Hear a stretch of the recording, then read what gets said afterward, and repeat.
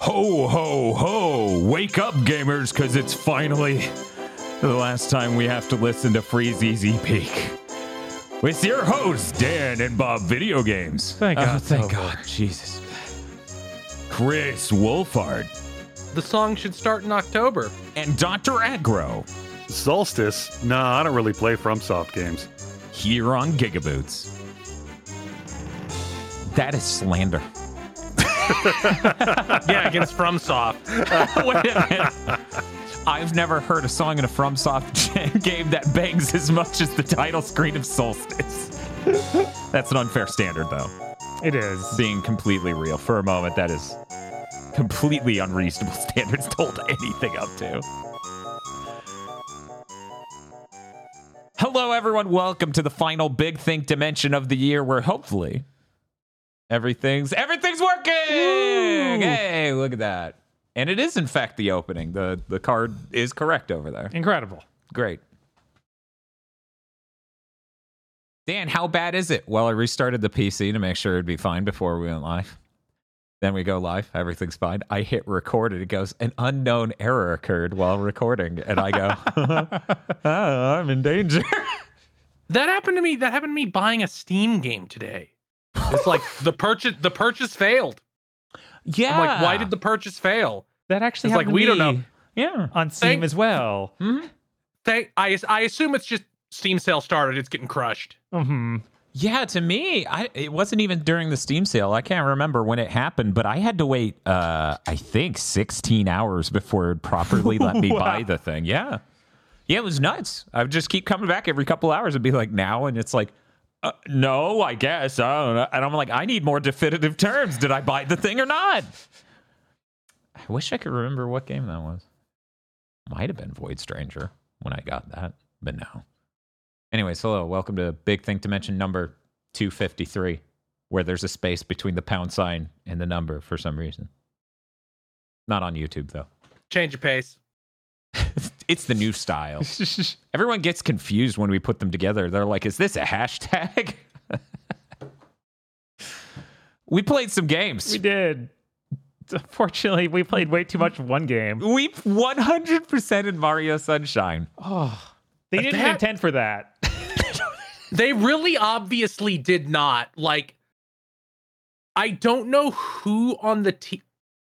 It is not a failure of whoever came up with the blue coins. When you're told, make 5 pounds of shit, fill a 10-pound box, you have to come up with some fucking goofy shit. The failing came from the person higher up who said, do it. Yeah.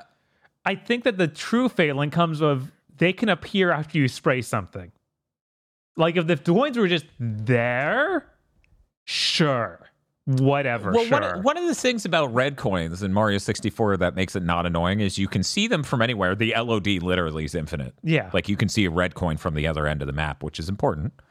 And they are self-evidently a red coin. Mm-hmm. Blue coins not only look like normal coins, I believe. I could be wrong on that. They just appear when you spray shit, like you're talking about. Like, oh, you didn't spray this stretch of wall that's unremarkable. It looks like the entire rest of the... We're talking about Noki Bay specifically, where it's like, spray this part of the wall. Why? I don't know either, but there was a blue coin there. Every The level one had that one. killed me, it was the very first level when it's just, here's this like rock in the water that you'd never jump into or spray water on. It's not like you wouldn't even platform across it accidentally, like just as the part of playing, you will never touch it. Right. Spray it though, and there's a blue coin. Yeah, so for people who are really unfamiliar with Mario Sunshine, I want to take you in from like the differences between it and other Mario games. So it has the fewest levels of any 3D Mario game, I'm pretty certain, unless there's just That like, has to be right. like 3D Land has to have more levels, Oh, of course. absolutely. But those are Because a those are different style of tiny. gameplay, yeah. And they wanted to have the same amount of shines as there are stars in Mario 64, which is 120. But there's something like 9 levels, maybe. So every level has something like... I think there's 7 because you have to do the God, what do they call that? What do they call Ghost Mario, Evil Mario? Oh, you're talking about whatever. Bowser Jr. Shadow Mario is what they call it. Shadow Mario. Yeah. Like Shadow Link. You have to chase Shadow Mario on every level to unlock the final level, and that's always the 7th shine on a level. So there's and then there are 2 secret shines. 50 shines. Yeah, and then there's 2 secret shines. And then there's all of the blue coins, which there are 30 per every normal level. And that I believe that's 3 more shines. Yeah, each level. So that's 12. 12 shines a level. And then somehow that's still not enough. So the hub has even still, more. Isn't there still a 100 Isn't there still, in addition, a 100 coin shine? Yes. So 13 per level. And every level is now the worst level from Mario 64 tiers of not having coins. It's true, yeah. When you play Mario 64, there are a number of levels that go significantly over 100. This is not the case with Sunshine. Sunshine, almost all of them hew really close to exactly 100. Right, and you better select the right shine, because it might not spawn enough coins if you don't. Yep, which I believe I feel like 1 star in Mario 64 may be like that, where if you select it, it doesn't have the right things. But it's not like every level is that. No. And these are like the notional larger problems with the game, that it has an insane amount of padding. I normally love 100%ing a game, and I can get a lot of joy out of that I don't get out of having to rush through to do a normal playthrough on a stream. Mm-hmm. Because of having to engage with the blue coins so thoroughly with this game, I actually like it less than I did before playing it. Because now we spent long enough in the pit to phase through solid matter several times throughout the fucking playthrough. That completely makes sense. Those blue coins are anti-joy. Like, they seem indefensible on any level, and it is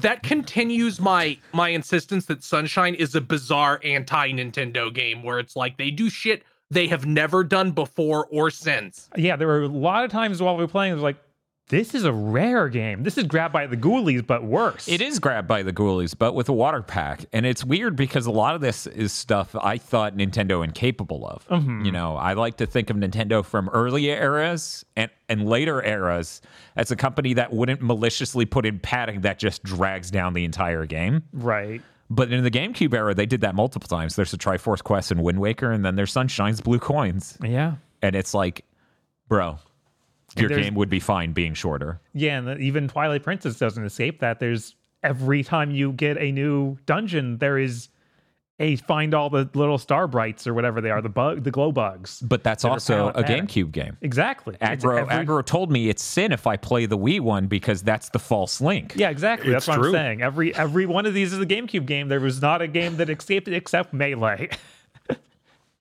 It's true. I saw people making fun of Bowser's Run animation over the last week on Twitter and how he becomes a car, basically, because he just shakes funny, it. Though. Yeah, I love it. And people in the replies did point out it's kind of like kaiju. Because, various kaijus would do weird shit to move really fast. Right. Like the tail slide from Godzilla and some other things like that. I always took it as that sort of thing. Like, looking back on it, it is pretty obvious that, like, forget HD game development. Nintendo wasn't ready for Gen 6 development. Yeah, it's true. And that makes, like, when you look back on this, and it really is only in the last year that I've been replaying these GameCube era games and going, and I realized, yeah, that is the case. And you can just sort of like understand why at the end of the GameCube era, the last thing Nintendo would want to do is scale up to HD. So their statements about, we have all the right tools, it's just how you use them. We have all the paints and brushes you would possibly need. We're just going to release this console again. Mm-hmm. It makes perfect sense. How do I put this? I love Super Mario 64. I love Galaxy, less so. And I love Odyssey immensely. Sunshine is the only Mario game where how unpolished it feels really does ruin it for me. The number of different movement things. Like, it's really weird because Mario 64 is like one of the first real 3D platformers. Right. So if anything, it should be graded on a curve, but in a lot of ways, it functions better than Sunshine. It could be because for people who don't know, Sunshine was shown off running at 60 frames per second before launch. Uh-huh. And then it launches at a locked 30, and maybe that caused problems with the physics engine. Possible. which is entirely possible. You know, the way they did Collision on Mario 64 was very lockstep with the frame rate, of course. So there's a chance that in order to lock it down to 30, it caused some problems with the physics and collision stuff. Yeah, during the final battle, I fell through the ground multiple times. Yeah, I mean, throughout playing the game, that happened. Yeah, right, but it's like, this is your finale to your game. In a wholly bespoke area made for this finale, which weirdly enough made you do things that causes more problems. For example, there's a power-up in this game. There's a nozzle. It's a rocket. You get it on your back, and you hold the trigger, and it builds up, and then it goes off. It goes, and then you fly into the air. In the last level, they designed a mound to let you know to butt stomp in these regions. They put a circular badge-looking button on the ground. Tell me that doesn't sound like a Banjo-Kazooie design. Anyways, to let you know to butt stomp there, because otherwise there was no way you would figure that out. Right. And not only does the mound cause it to never take off on the rocket correctly from the ground, like you better jump, basically. When it breaks apart after you do that, it becomes all sorts of unstable. We uploaded a short that one of our viewers clipped, like on our Twitch channel, that is Bob going, Mario Sunshine's just so unpredictable after it has one weird thing it does, and then right after that he phases through the ground and dies. Yep. I mean, it's like everybody who has ever played Super Mario 64 and gotten to that level has clipped through those pirate ships in the theme park. You mean Sunshine? Oh, Sunshine. Oh yeah, Sunshine. Mm-hmm. Yeah, no, that not happened. a single person has not happened to. We may have just avoided jumping on it entirely this time, because if we faced through you clipped through it at least once. Okay, because we clipped through it the first time we played through this game 4 years ago. And that time stayed fresher in my mind than this time, because it might have been overridden by it happening multiple times during the final boss and other. Yeah, I just remember various of those challenges where you don't have the flood and you get on a turning platform and you just fall through it. Like you're on top and just... I was having a conversation about this game post the stream, because, you know, if anything, my number one feeling coming away from Mario Sunshine is I wish it just got more time. And now the number one remaster I want to see out of Nintendo is a Mario Sunshine remaster where it looks good, runs correct, and feels good. No, that would be a radically different game. You can't have them acknowledge it. From the ground up, remake it. To take out all the blue coins. Maybe give you a long jump back. You could make the blue coin, hear me out, you could make the blue coins blue and have some way to track them and have hints ever. Maybe even a device that pulses when you get near them. Uh-huh. But they did none of these things, so it's miserable. Ocarina of Time? Yeah, some sort of pack that could rumble. Yeah, if only they had some sort of pack on the GameCube that could rumble. To relieve this agony. God, I can't get... They took out every movement option that goes forward. Yeah, they took out the long jump. They took out any movement option goes up easily. They took the backflip, which is your super stable way to get a higher jump, and that's an integral part of playing Mario 64. Instead, you have this awful spin the analog stick and jump, which could send you in any direction. Because yeah, you need to spin it on the ground, and then you better make sure the last direction your stick is facing is where you want to go, and you've held it long enough for Mario to face that way, because Mario's not super snappy in this game. Yeah. Yeah. It's such a bad feeling game. Standing on any moving object in Mario Sunshine reminds me of having to stand on a moving object when I used to play World of Warcraft. Because there was all these things you would have to remember, like if you played Horde, to go from the overworld to the Undercity, you had to take a really long elevator, and if you were leaving, that meant riding the elevator up. So once you got on the elevator, you had to make sure to jump. Don't just stand on the platform, jump at least once. Yes. Because you might be clipping through the platform when you just walked on top of it. Yep. And it's especially, and that's literally a thing where, like, elevators are just considered super dangerous in World of Warcraft for that reason. Uh-huh.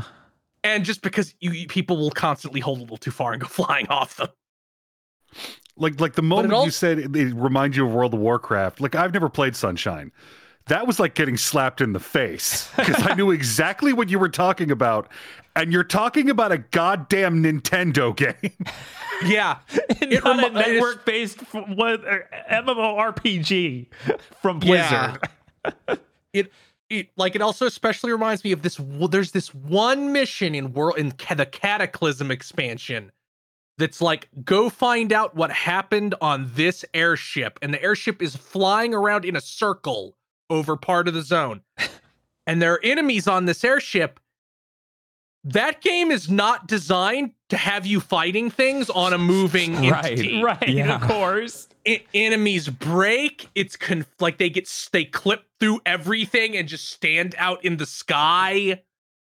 In that same expansion, it had a segment where you have to ride a submarine across like the Mariana Trench. And if you're really unlucky, while you're riding it, the ship can just go, "You're not in it anymore," and it leaves you and you die. Like you'll be riding it, it'll be fine, it'll just keep going, and you'll stop going. And then that's another one of those things that reminds me of Sunshine. Oh yeah, another thing that can happen if you're too close to a wall. All of your jumps stop working right. Like you'll try and do a triangle jump where you try and run back and then run the other way to do your higher jump. Yeah, and Mario will be like, "But I'm touching a wall, so I jump straight up." And the reason for this is definitely tied to how in Mario 64 you only have a certain window in which after you hit a wall to hit jump to wall jump. And that makes it one of the harder things to do in that game. Like even as someone who's beaten that game something like, I don't know, 17, 20 plus. I think I'm at 20, 21 plus times. About 23. Anyway, it's still really annoying to do a wall jump in that. And one of the ways you would fix that, and although any modern 3D platformer worth shit, like anything made remotely recently, like the last 15 years plus, is when you jump at the wall, you change the state of your platformer character to now be on a wall slide. And anytime you hit the jump while in that wall slide mode, you will then do the wall jump. They tried to do that in this game. But one, it really doesn't feel right. And two, it causes that problem where it's like, you're near the wall. I can't do any of the jumps you're trying to do. Right? Like a spin jump? No, I'm sorry. No. Regular jump. Right. So yeah, this was disheartening. I'm serious though. This is the only game I want Nintendo to remake now. Because I just, this game controlled correctly and had physics that worked. That's not this game anymore. So I'm interested in that. It's really fucked up to be watching you do this. And of course, I had to go to sleep. And then 8 hours later, I awoke and you were still playing Super Mario Sunshine. The true experience. To watch this and just think, playing through Banjo-Tooie again would be a superior experience to 100%ing Mario Sunshine. I think beating Donkey Kong 64 would be. Yeah. Oh, yeah. I remember having a lot more fun during that stream. Yeah. Because there's me too. Enjoyable things in that game. I don't think there are enjoyable things in Sunshine. They took out everything fun. I think I had... now, keep in mind, the stream experience was fun. I enjoyed playing... I enjoyed streaming Mario Sunshine. But when it comes to the actual act of playing it, bereft of all other context and meanings and funny things that occurred and wrath you... I'm going to go ahead and say DK64 was more enjoyable to play. And it's worth noting, I was sick during that stream. Like, I got really violently ill and was not feeling good for most of it. Seeing you grapple with the blue coins is one of those times where you see the streamer realize that, like, my hand has to go in the Gom Jabbar box and it can't come out for 16 hours. So if you're hearing this and you're like, I need to go back to Sunshine, here's the number one pro tip. Do not collect even one blue coin. Then, when you're done with the level, watch a YouTube video where they collect every blue coin and do it in the exact way they do it. Yeah. That's the only acceptable. Here's a bold option.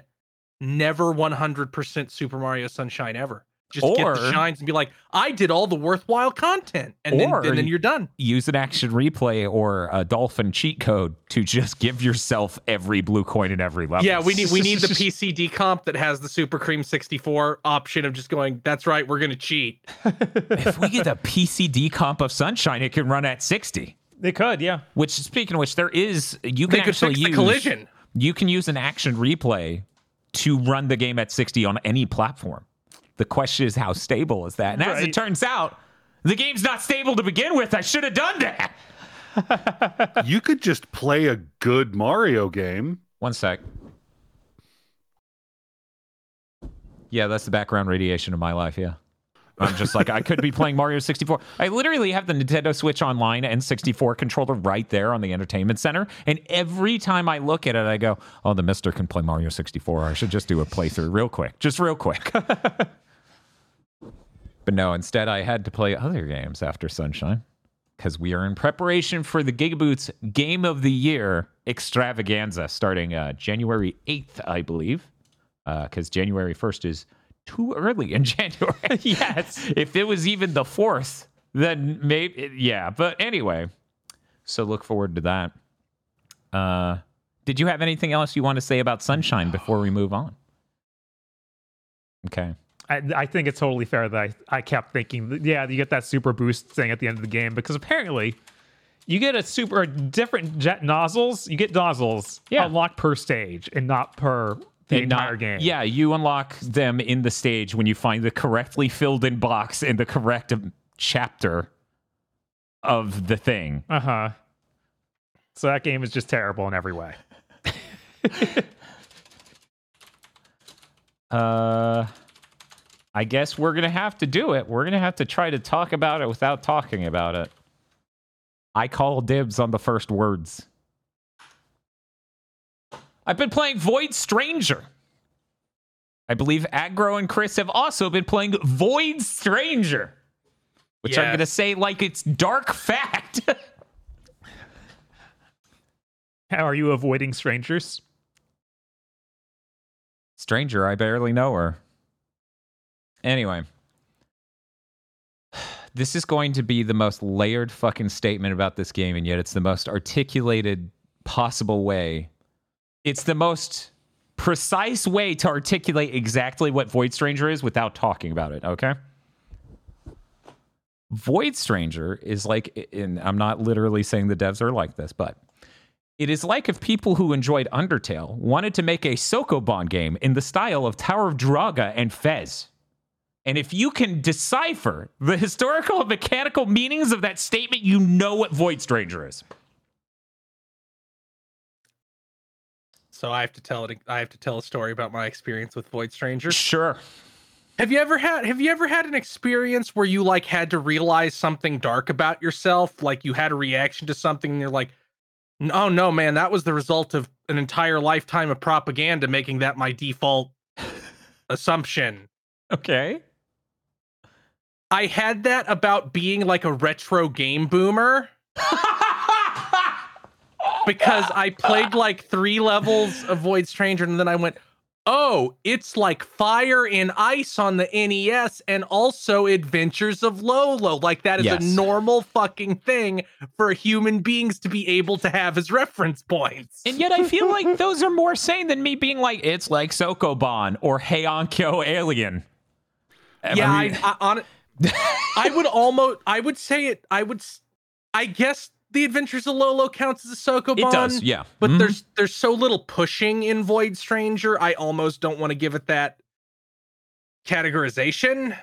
You push rocks around a lot to solve specific rocks and statues around a lot. For anyone who doesn't know what the fuck a Sokoban is, it is, in this case, a single screen action game where you push around blocks of things and move tiles and things in order to solve the puzzle that is the screen in front of you, and then you move on to the next floor. Yeah.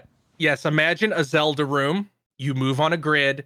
You have a wand that lets you pick up a tile from the floor and hold it in storage, leaving a blank spot, an empty spot in the floor. And you can put that tile anywhere you want. You cannot turn around. You have to, if you like, for example, if you want to face up, you have to go down and then up. You cannot change which direction you're oriented just by tapping a direction. And that is very, very intentionally designed into the puzzles. What was that wand block in Link to the Past? The wand that I never remember. I think it's just Red Cane or something. Oh, maybe. Cane of Samaria? Okay. I will trust you, chat. But yeah, Baba Is You is kind of a Sokoban. It is less Sokoban core than Void Stranger by a significant degree. But there are certainly things that you could say are Baba Is You like about this. And there are enemies, but much like the Adventures of Lolo, they only move when you move. And it is worth saying that this is a Game Boy aesthetic game. There are 4 shades, and you can customize. You can select from a huge palette whether it is Game Boy Gray or Game Boy Green or purple. Guess which I chose. Mysteries.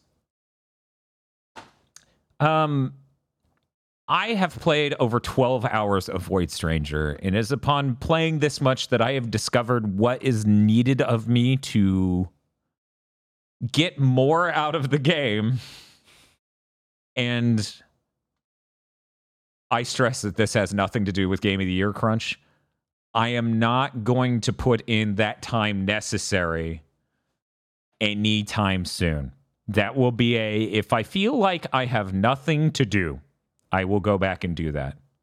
This game has fantastic vibes. It is really cool.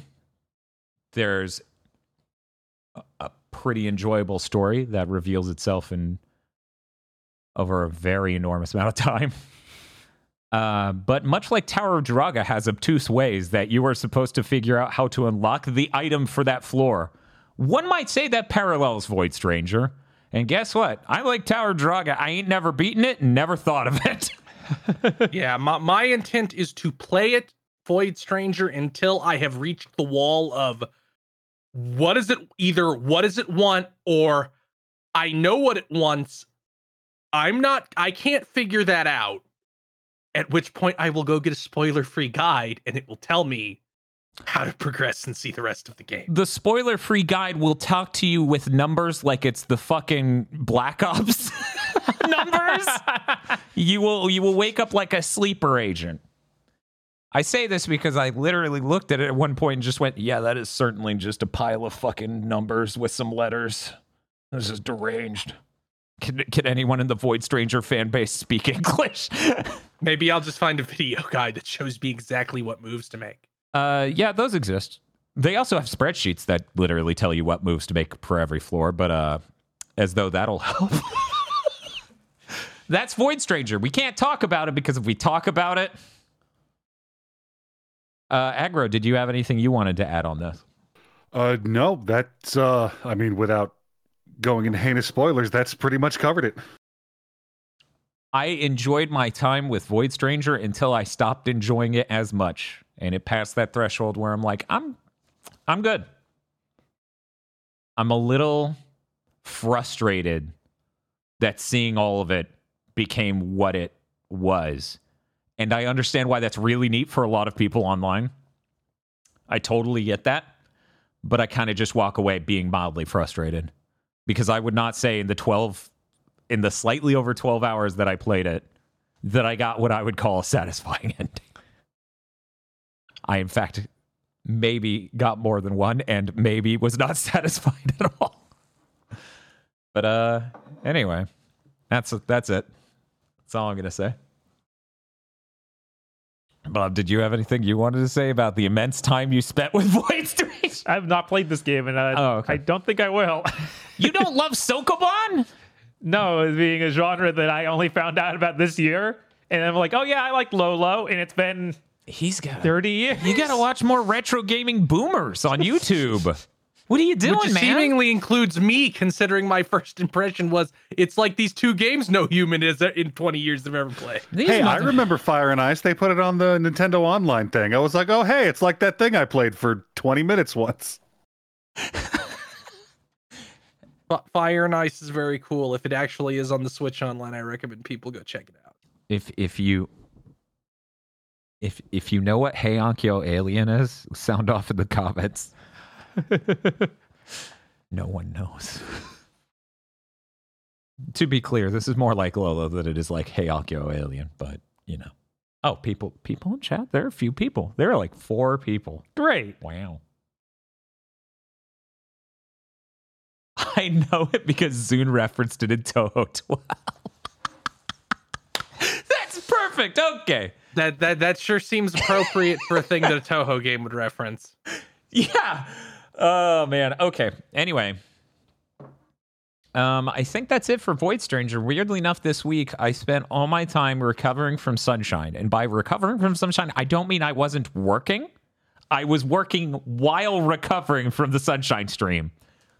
Doing the news roundup for the entire year, which, by the way, after this episode of, if you're watching live, after this episode of Big Think Dimension, we're going to come back up and we're going to do the entire year of news and review, which is always a great segment as we look back on, hey, when did we find out this year's Call of Duty was fake?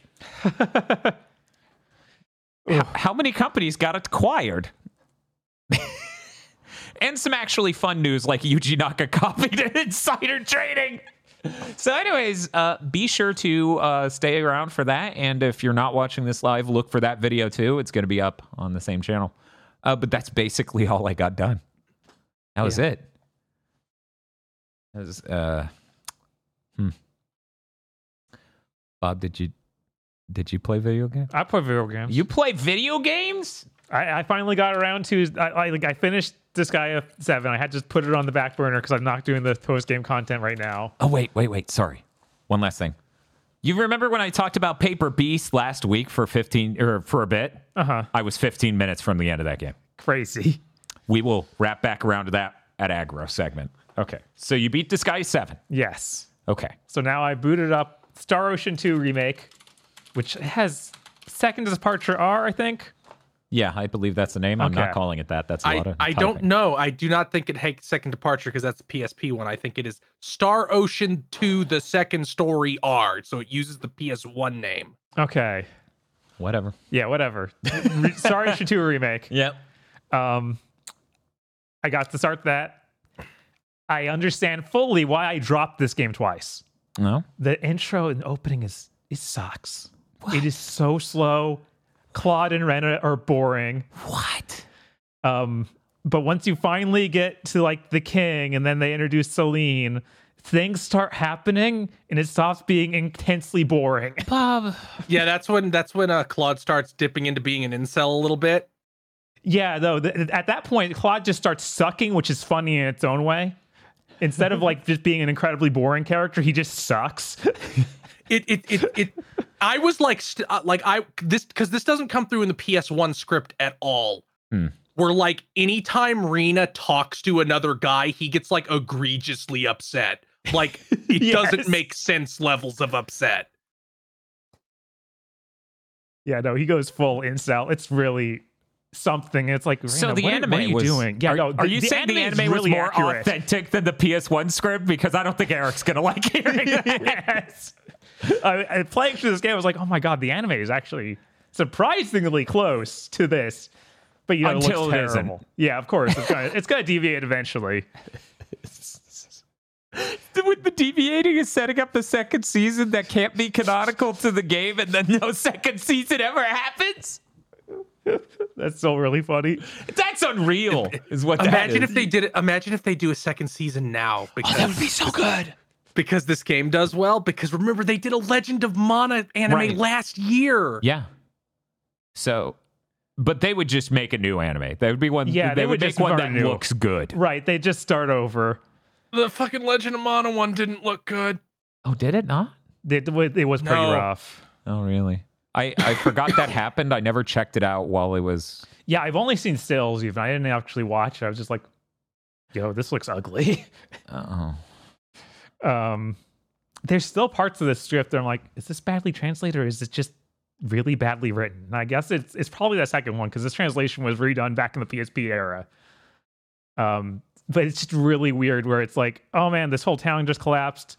The captain of the ship that you were about to depart on is like, "My whole crew's dead except that guy."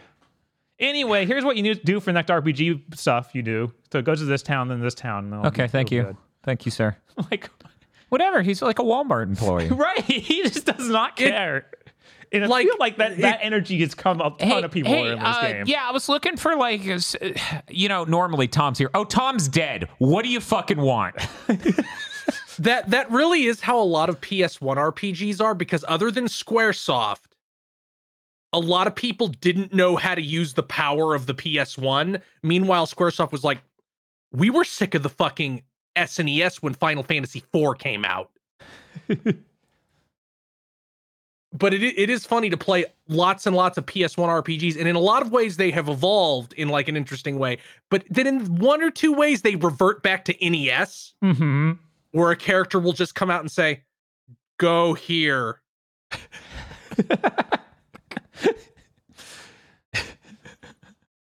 Now to get my official stance, because I'm sure people are wondering, right? The opening of Star Ocean 2 is great because anime's pretty cool. That chick has blue hair and I'm some cool guy on an alien planet. That's enough to get me through at least 8 hours. I mean, you say cool guy. Yeah, no, that guy, he is so lame. He sucks from second one. It's awesome. Now that it doesn't come through in the PS1 script at all, I feel, but in this one he's like constantly mopey and butthurt she isn't giving him enough attention. That's funny. Meanwhile, every time you meet a new girl, he like turns into a puppy and starts slobbering on them. Weird. It is a lot. That's what was like, oh, this is just Slayers. Like they're just projecting like that kind of story exactly onto these characters. Oh yeah, 100%. I feel like no one is this despicable in Slayers, but maybe I don't remember. So just more of a Sorcerer Hunters vibe. Yes. Just to be clear, this is closer to what Lost Universe should be, quality-wise, than what Lost Universe is. That it's sci-fi Slayers. But you should still watch Lost Universe. Like the most Slayers moment for this and me is I think Bob decided to get the other character he can get instead of Ashton. No, I went with Ashton because when I did that poll online, I was like asking for people if I should choose Ashton and Opera. People came out and talked about Ashton, how cool he was and how funny he was. No one said a word about Opera. He is pretty funny because he's so like all his dialogue is, oh, I get bruised really easily and only bad things happen to me. Also, his luck is set at the lowest possible rank forever. Is this the double dragon dude? Where no, that guy's fucking hilarious. I couldn't imagine a playthrough without him. But when you meet him, like there's a part where everybody is he's fighting in a narrow hallway that your party can't like interfere with. And everybody starts literally like, we should cheer him on like cheerleaders. Like, go, defense. And then there's a very anime moment where he turns around and is like, you're distracting me. Can you please stop? And then he gets owned. Ooh, cool. Yeah, no, that Ash and Selena are really good. I think that I didn't start enjoying Reina and Claude until... What did they say? Claude in the anime. Claude. Until they meet up with Ashton, and Reina names the dragons Weepy and Creepy. Yeah, and Creepy and Weepy. Creepy and Weepy, and then Claude's like, that's stupid. and she gets insanely angry. So I'm like, good, we need more of this exact moment. There's a lot of that where he's just a big piece of shit for no reason, and she like yanks the leash almost. Yeah, their romance and them being the main couple, this is insane. I know. I really appreciated in this playthrough how fucking weird and dysfunctional the main couple are. Also, I got to Welsh. She is playable in this one. Okay. Because I guess in the original she wasn't, but they added her in the PSP one. She wasn't even in the original. Wow. Wait, what? Yeah, wow. Well, Welsh Vineyard. I don't think she was introduced into the series till 3. I think she's in 1 in a random town. Maybe in the PSP version of 1. Oh man, maybe she wasn't at. That'd be insane too. Huh. But anyway, I did not expect her to still have the same VO that they used last year in the game, in that Star Ocean game, the brand new one. She's just been the same voice actress since this game in 2008. Oh wow, okay. All right. Huh. Except she was someone different in 3 and 4. Right, but those were actually made before. Wait. Oh yeah, the PSP ones. Yeah, because the PSP remake came out after those, I believe. Oh, this was terrible. Don't worry, it'll be on screen in due time. She is a really good party member to have. Is she just causes problems? Yeah. Yeah. She does have the problem that any party member added in like a re-release of a game has, where it's like she's not relevant to the story at all. Oh, I'm sure. Can barely interact with it. The only things I've done so far are private actions with her, and then I had to stop playing. But some of the private actions were really good. As she got Ashton to sing a song with his dragons. While he cried. Okay, so here's what we got to do. Okay. It's worth noting, Welch shows up for the first time in Star Ocean 3. But let's go ahead and show Welch as she is in Star Ocean 2 Remake. Pretty cool. Yeah. Nice art. You can tell from her smile she's a psychopath. This is actually a pro tip if you're watching a streamer and they have that smile. Don't enter their Discord. Anyways, here's how she looks like in 3. Because it's Star Ocean 3. Why is you never got to see this kind of art. Where would you see it? It was on the PS2. Yeah, it's just like it's not going to be in game. Like I was on the strategy guide. I could see that and just go, man, that is fucking. She must look terrible in game. I really like the way she looks in 4, which is completely different than every other version of her. Yeah, they went with a really different design for 4, but I think it worked. Also, they don't introduce any of those fun sicko mechanics until you get Celine. So, that's true. So I was just going like, oh my god, this is so boring. And then everything turned on. And in the PS1 and PS1 and PSP versions, they don't introduce them ever. Yeah, but you can't even go to the menus to turn them on and start using them until after that sequence in this version. Yeah. But they also give you everything at the start in this one. In this one, in the originals, they drip feed you them for like they drip feed you them without telling you they're there for like the next 8 hours. So it's like you can go to the guild where you get the missions. Before that is where you bought the ability to level up skills. Wow. Like in packs of 4, like fucking trading cards. Wow. Man. Yeah, it was bizarre. Maybe the PSP version changed that. I don't actually know. Yeah. But yeah, I'm getting into it now that all the mechanics is there. Bunny is hilarious. You can just turn on. This is one of those weirdo things. You have to get a bunch of random skills that let you do it. Mm-hmm. But then you call basically the highest level chocobo and the first town in this game, so you can just walk around anything on the map. Yeah. It's just that doesn't let you do anything. It doesn't let you skip anything. It doesn't let you go anywhere you're not supposed to go. You can just do that. Although in this, like I said when I played it in this version, they added treasure chests to the world map to give you a reason to explore all over, with also fishing points. And that's sick. That's an awesome upgrade. There are also these giant monsters in the world that are like insanely overpowered and super leveled. Are they called weapons? No.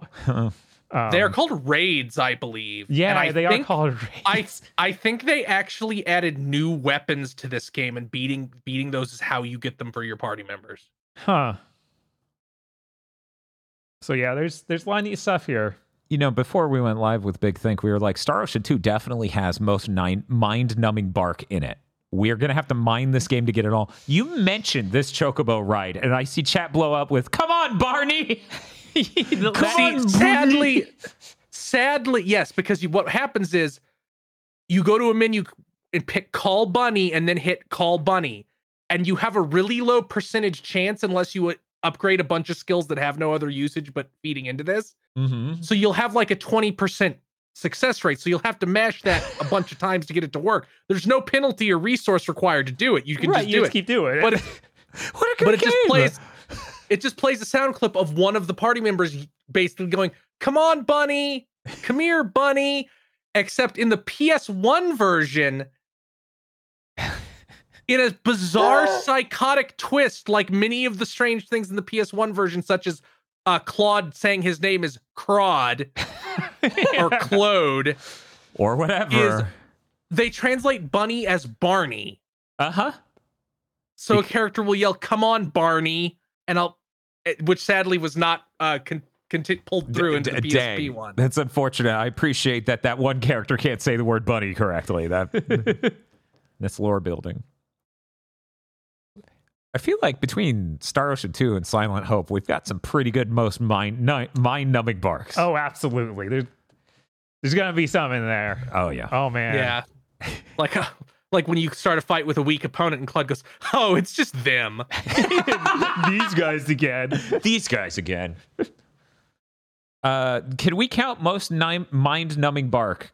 As a candidate, can we have that song in Cyberpunk Suck and Fuck, where they just go ass, ass, ass, ass, ass? I don't think so. I don't think that's the same thing. Damn it! It's a real earworm, though. So yeah, I'm enjoying it.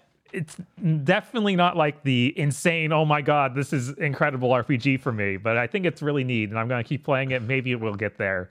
Because I am at least getting to the point where I'm like, okay, upgraded her penmanship so she can write really well. Now she can make books that upgrade every other stat for everyone else. Yeah. It's great. Yeah, no, it's hilarious. Feels good, man. I'm like, have you unlocked Contraband yet, where you open that skill and it says, "This breaks the game"? I have all the necessary things to do it, but I haven't opened that menu yet. Did you play anything else? I also played, let me get this right, The Legend of Nayuta Boundless Trails. Oh yeah, I need to look into that at some point. I believe this is a game in the Trails universe. Yes. Maybe. I don't know. It's a weird spin-off that is not connected to the current story that like Sky and Cold Steel and stuff are in. Maybe. It does not feel like you need to play any of those. Okay. Oh yes, it's completely separate until they decide, oh, this is that thing from this. Of course. But this plays like an ease game. So it's full-on action RPG. Modern ease game, right? Not old bump combat. Not old bump combat. Okay. Like PSP, but only one character. Not the weird stuff where they do now, where it's like switching characters constantly. Okay. Like Ys Origin and Oath and Felghana and Ark of Nepishtim. Okay. Yeah, imagine those, but with 3D graphics. Because we have with the full 3D models. Okay. But you still have the really simple, just like 3-hit combo, and then you unlock more. I'm a big fan. Things. Yeah. Big fan. Yeah, it's good stuff. I need to look at the PSP version and see if they did something to these textures, but all the character sprites have really like smooth looking textures. And I think it ended up looking kind of neat. It has almost a cell shaded idea behind it, but it also looks weird. And then they don't do that for the backgrounds. All the backgrounds just have crisp pixels on the textures. And it makes it look just like what you expect. So yeah, that's an interesting look that I'm kind of digging, but I'm not 100% sure if it's accurate or not. But the setting for this game is like you play as a kid coming back for summer break to his hometown, which is on a small habitated island where ruins fall from the sky. So like there's literally structures from ancient civilization that fall there. And you go and explore those ruins. And one of them has a portal to another world. And you get a little fairy sidekick, and she acts as your secondary attack. So she's always flying next to you. And you have like your melee attacks as your main character, but then you hit the square button, she shoots lasers. And she gets different spells throughout the game too, like a giant destructo disc she can let out. And then each like when you go to the other world, it then becomes like a weirdly level-based thing. Oh. Yeah, so you literally like load into this zone, and then you have 5 levels in this zone. Mm-hmm. And they're all just short little things where you go through and try and like find... I mean, you can just beat them by going through them normally, but there's also little goals like, find the treasure chest and find these super crystals to get you more money. Mm-hmm. And completing those goals unlocks new attacks for your character. I'm like, oh, this is neat. And also, after you beat a whole zone, like all the little tiny little sections, you can change the season of that zone. It'll completely do the layout of every level and all the enemies in the level, so it'll make them harder. Okay. And it seems like there'll be different quests that require you to do that. Like I already did one. It was like, plant this in spring and then come back in summer. That's a Kirby mechanic. Yes. but yeah, the levels are really neat. They imagine like an Ys, like in Ys Origin, just a part of the tower, but just that's the whole thing. And it's got a lot of platforming. It's a 3D action game, so you're literally doing a lot of just jumping around environments. They'll have moving elements, like there's one where you go, or they have a like cogs, and you have to jump around the cogs as they go around, so you can get through to new areas. It's really neat. I like the focus on platforming, and it just felt like an old school Ys game. Cool. Like I love those. I was having a lot of fun with this. It was hard for me to put it down and go back and play more of Star Ocean, honestly. But I was like, I want to play more of that today too. Right. Getting new equipment actually affects your character's model too. Oh, sweet. Which I always think is really neat. That happens for your main character and for the little fairy who follows you. Which, to get new outfits for her, you go to the item store and she sells doll outfits. I was like, oh, that's neat. But yeah, you literally like the menus make it super easy to jump between in the dungeon areas and then out to the main town, which the main town is just like imagine a Harvest Moon main town where it's just like 4 shops and that's it.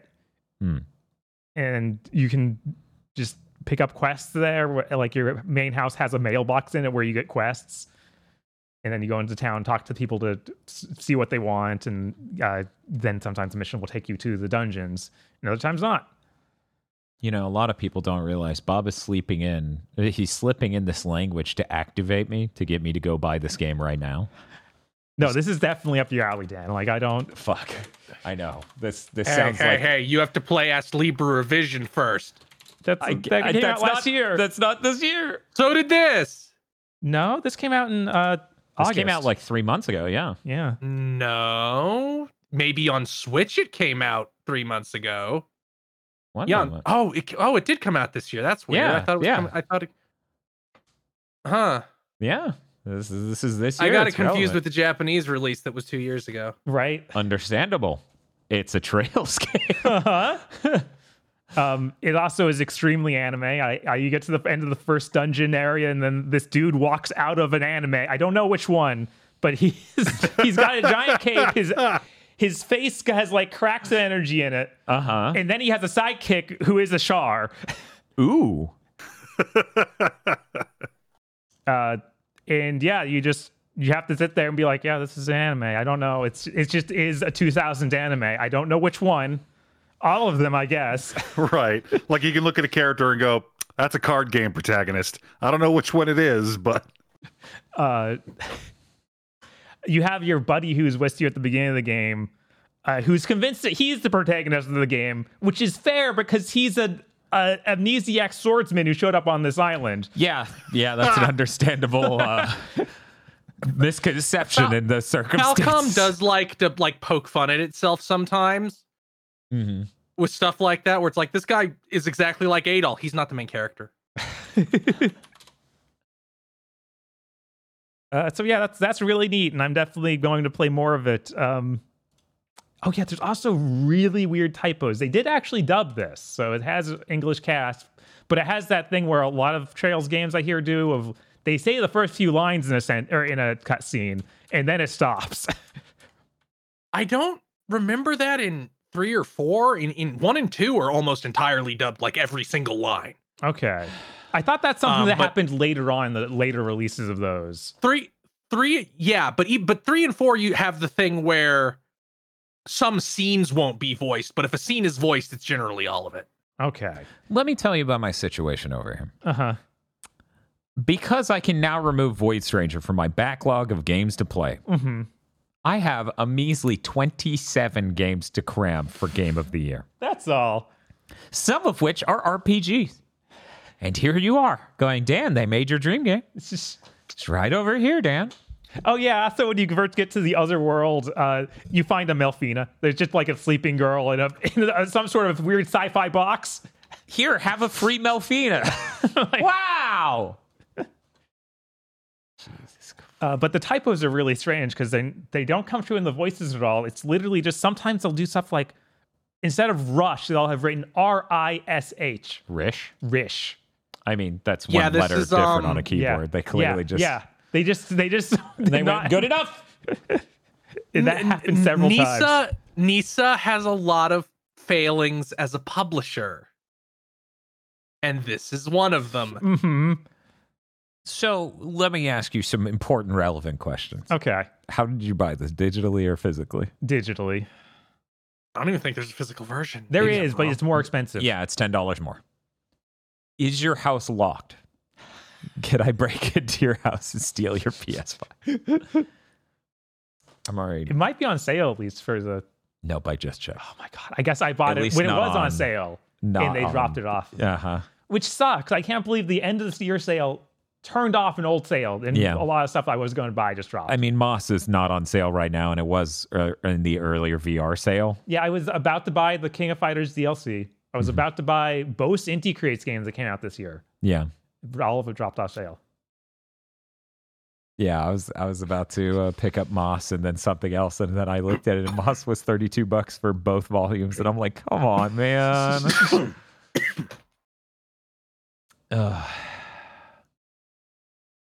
But yeah, definitely suggest Legends of Nayuta. Really fun little game. I don't know how long it's going to be. It seems like it's season based, so it's going to have at least 4 sets of stages. But then, like I said, you can change the season of every stage. So it might have a reason for you to do every set of stages 4 times. Yeah, and it's East adjacent in the era of PSP games when they had too much fucking padding. This, if you're okay with me reading the how long to beat, Go for it. says 18 and a half hours. Okay. That is tolerable. Yeah. I feel like E's only got more and more padding though, so I don't know when too much padding happened. Because It's happening on our streets every day. right? Well, it was all pretty normal. Then E7 came out, and E7 has way too fucking much padding because that game barely has mechanics because it was the very first one they went to full 3D for. So it's like this game makes you do the entire, like, you beat the game, you do all the dungeons, and it goes, do them again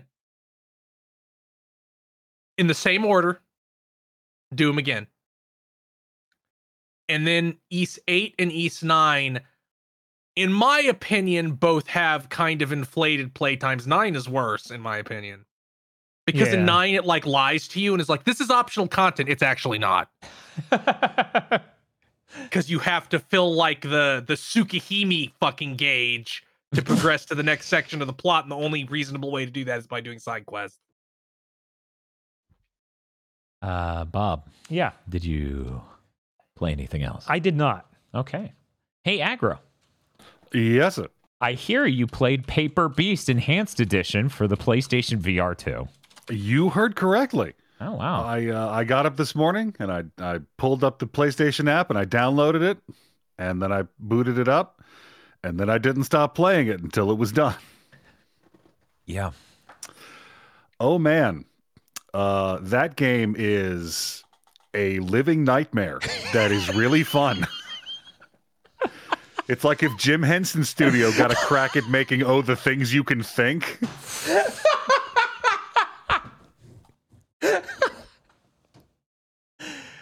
Yeah, it is truly horrifying, the creatures on that planet, and yet because they're so well realized, you get attachments to them. Like you see a creature and you go, that is a shaggy dog. And then you look too deeply into its eyes and you go, oh no. Like something that was truly horrifying minutes ago, you see it again and go, oh, thank God, my point of reference is back.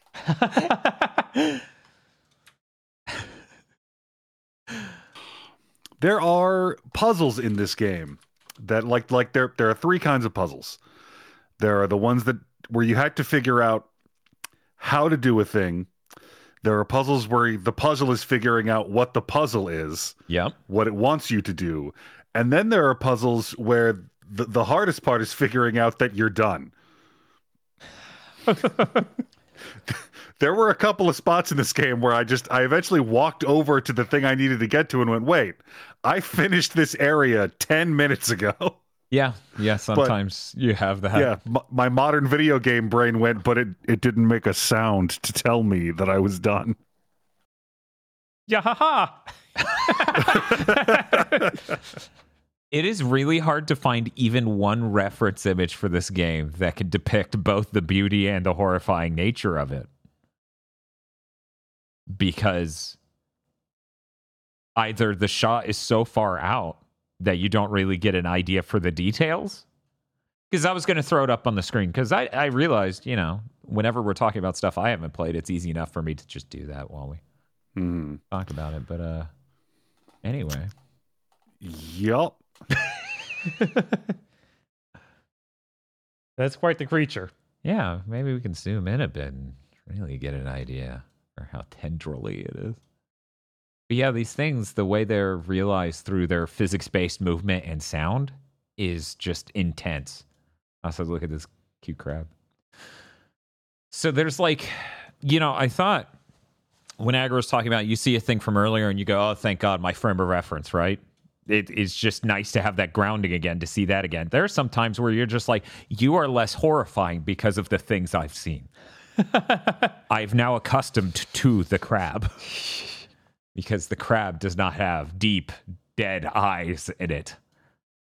But yeah, exploring this alien planet is really, really fascinating.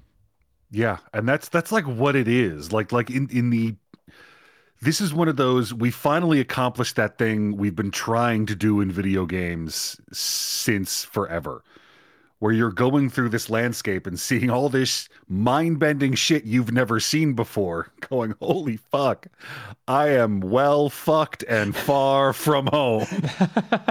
I'm going to go ahead and ask because I feel like anyone who heard me talk about it last week has either played it or maybe decided it wasn't for them by now. And now Agro's played it, so I'm going to give the lightest bit of almost spoilers. Agro, did you see the message that the dog scraped into the earth with its body? Yeah, you pretty much have to, and I'm still not over that. Yeah, that was a moment I'm like, what is it doing? And then I just stared and watched as it did it for minutes. Oh, no, I left. I moved on and then got ported back there. Yeah. So he was done. Like he was working on the last couple bits. And my stomach, I don't think I have a stomach anymore. I think it contracted and disappeared. Also, the opening of this game was some stuff. It was, yeah. I was really upset when they spoiled that in the trailer for the Enhanced Edition. Because I didn't know, that game, the original launch 3 years ago, it did not show that at all. None of that. So yeah. That is a radically different context. Oh, I have one last image I'm going to show.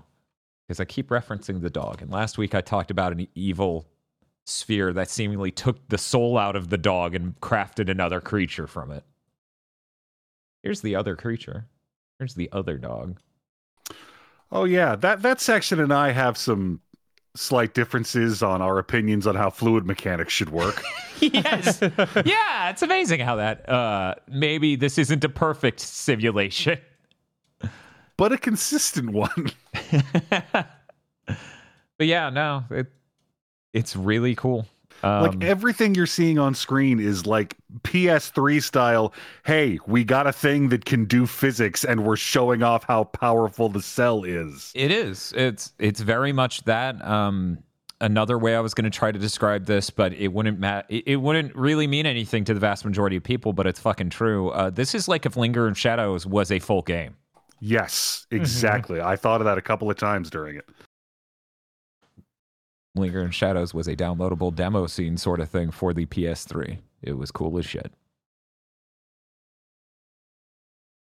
Yeah, this game is truly haunting. It's a trip. Also, if you're like me and some of the fantasy literature you read as a child gave you an unending fear of caves and being underground, there is a stretch of this game that will be challenging for you. It was even worse on the PSVR 1 because, as we talked about last week, it didn't have HDR in the headset. So when it gets dark, you just see nothing.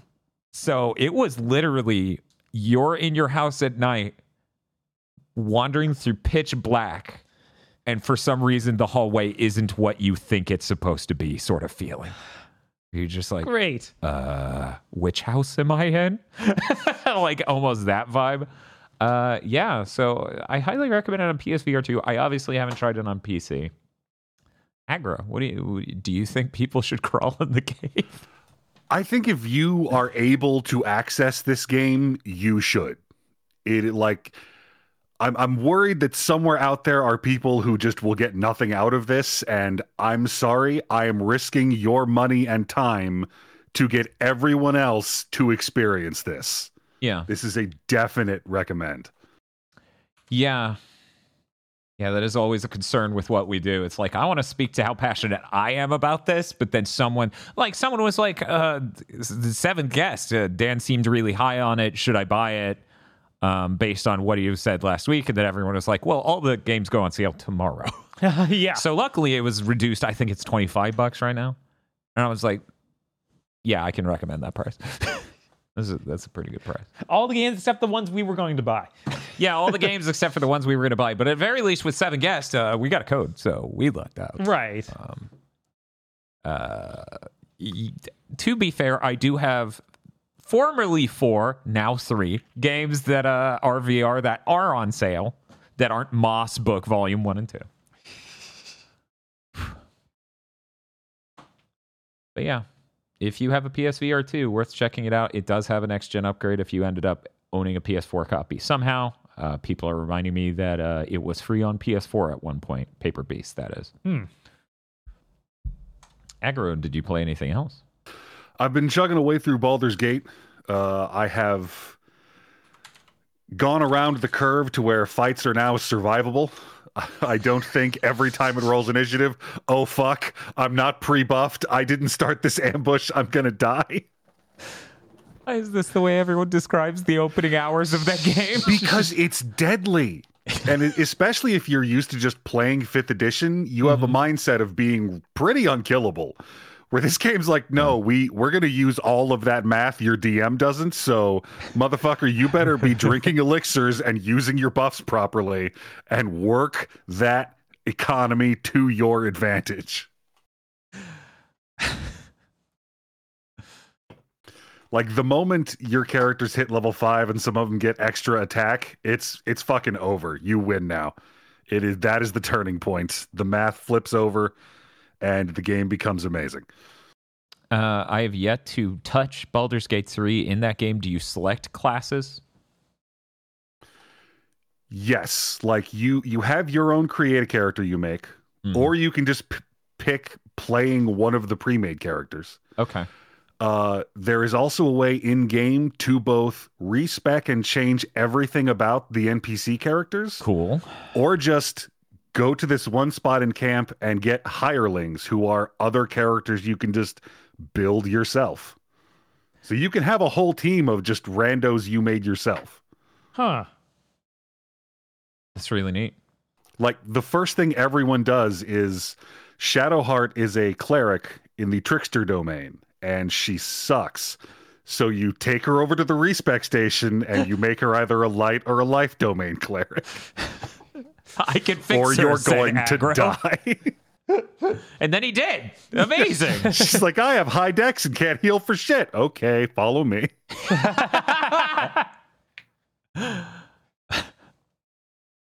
Cool. Worth noting, Baldur's Gate 3 is on a massive sale right now. It's $7 off. Great. Making What it a sale. $63. Well, yeah, things go on sale when demand for them decreases. I don't think demand for Baldur's Gate 3 has decreased yet.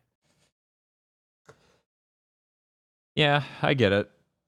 It is sadly the same reason the PS5 will be $500 until 2028. No, it's okay. Next year they'll do a price drop or we riot. One of these two things should occur. One thing this game has done to my brain that I've always heard about, but I've never experienced before. Like, I'll play a video game and then I'll finish it and go, that was really good. You know, maybe I'll play it again someday. I'm 40 hours into this game and I have already planned 3 different subsequent playthroughs Yes. of things I'll do differently, content I want to see, decisions I want to make different. That's literally what happened to disgusting. Spiff. Yeah, no, he wasn't even done with his first. He's just like, yeah, I'm planning these other playthroughs. I got to do this. And I'm like, that is deranged. I've got a friend who's doing like a full I'm a huge dick evil playthrough. Mm-hmm. And let me tell you, Larian put in the work and you can do that shit. Good.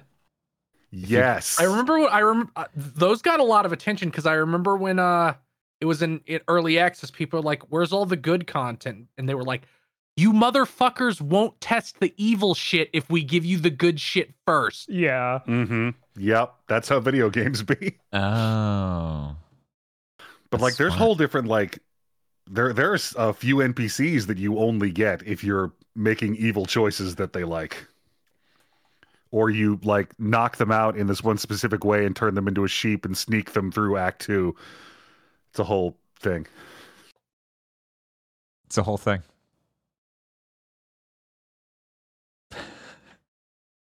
The farther I get, the more I have two simultaneous thoughts of, wow, this game is very like mouse and keyboard focused. And also, they miraculously put this game onto a controller. Like, this is really impressive. Huh. Yeah, I was surprised when I haven't heard anyone complain about playing it on a controller. Right. Because you look at it as so clearly that. In fact, I think one of the reasons I checked out of it early on in them showing trailers and stuff is that it was that style of game, and I knew on a controller it'd probably be bad. Mm-hmm. Glad to be wrong on that. Although it did take several hours of playing to get all of the weird how the menus are stacked up and which hot buttons are what into my brain and my fingers. Like, I'm still playing, going like click, click, click, click, click, click. Wow, why was that natural? That was weird as shit.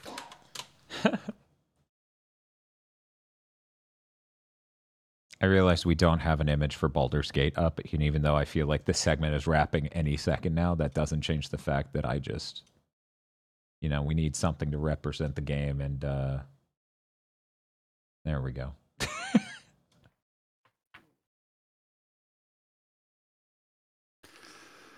That fucking guy's gonna cause me a problem at some point. I just know it. God, like, I love every NPC they put in the game. Some because their stories are great, most because they're just fun to have on screen. Although there is one who I am starting to suspect is a knife in disguise, where I'm going to go through this whole game and they're going to use this character to stab me in the ribs. Like, and you get a happy ending, and you get a happy ending, and you get a knife in the lung. I was really convinced you were saying they were a literal knife, and the game would end, and the spell would end, and they would become this ornate knife. Yeah, that is a much better situation than the one you're in, my friend.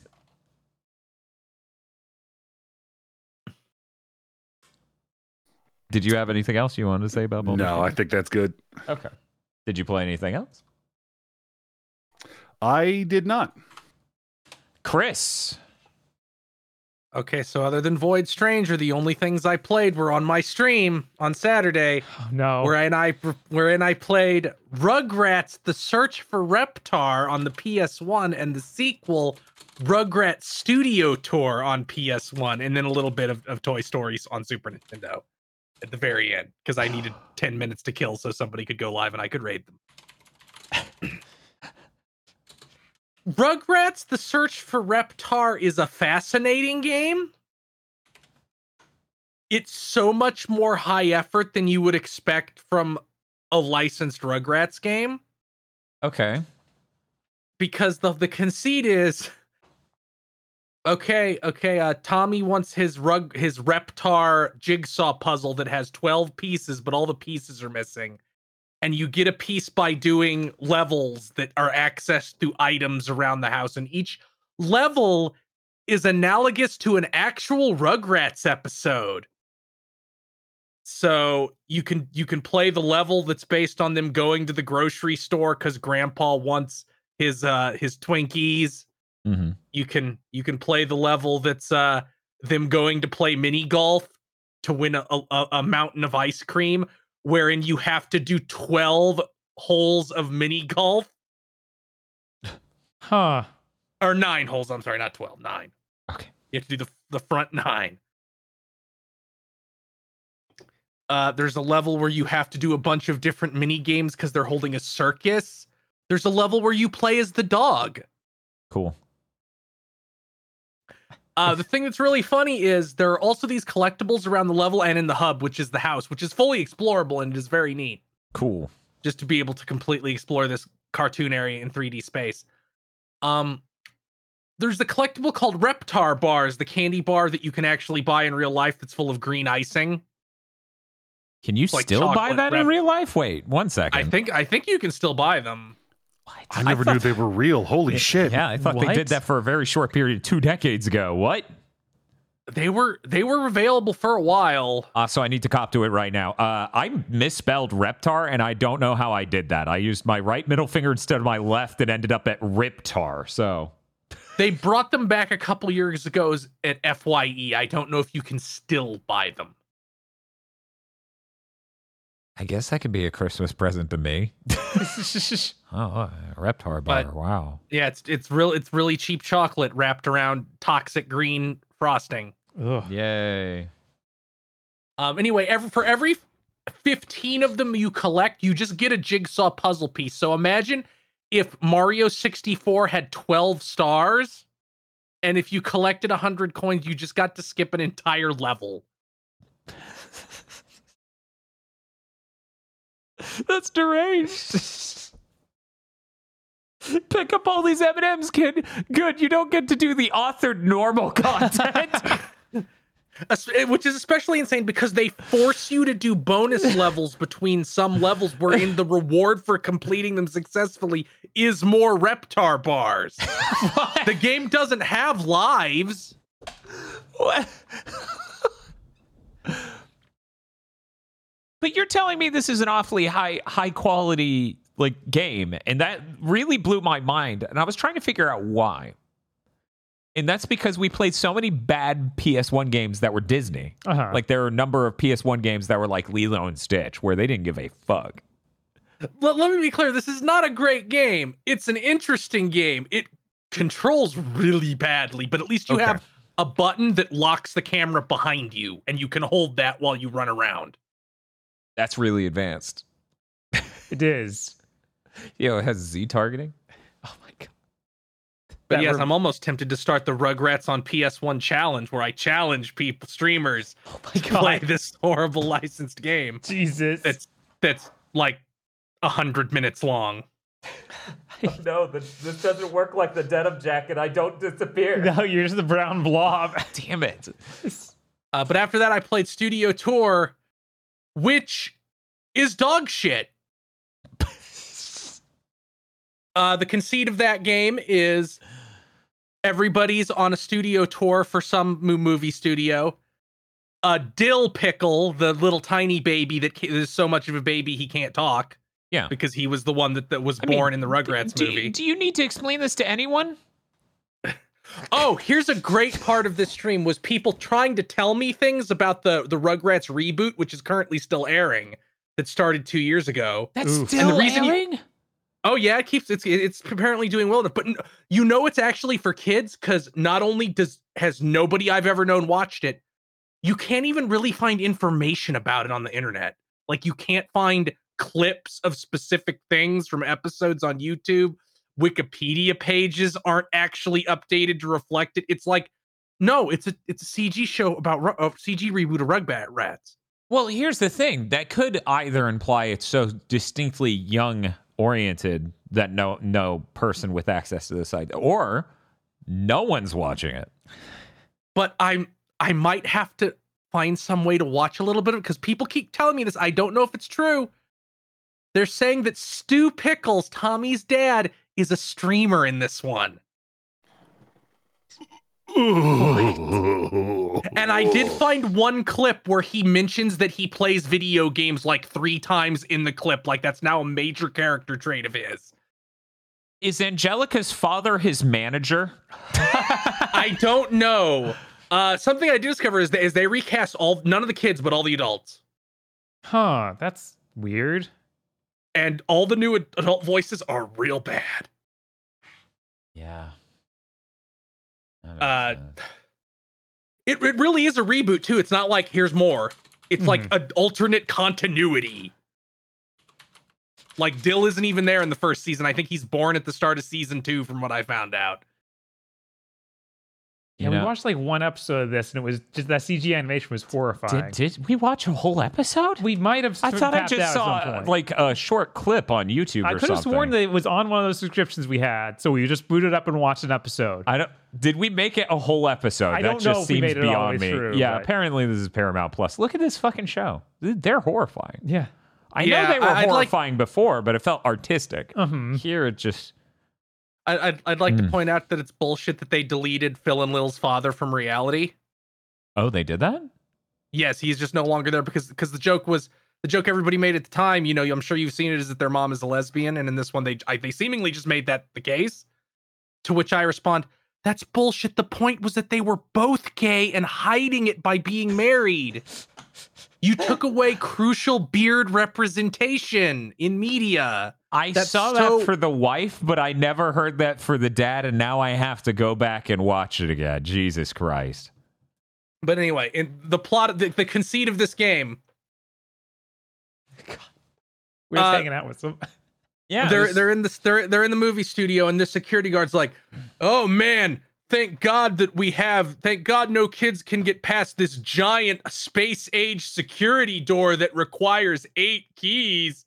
And then Dill grabs the keys out of his hand and throws them at the screen, and they all like explode out into disappearing. And then he just rolls through the door and it shuts. So the conceit is you need to get these 8 keys to open the door, and you get them by doing mini games. It's a mini game compilation now. Oh, great. Mini games such as play different mini golf courses, do go-kart racing, run around a big map and collect coins.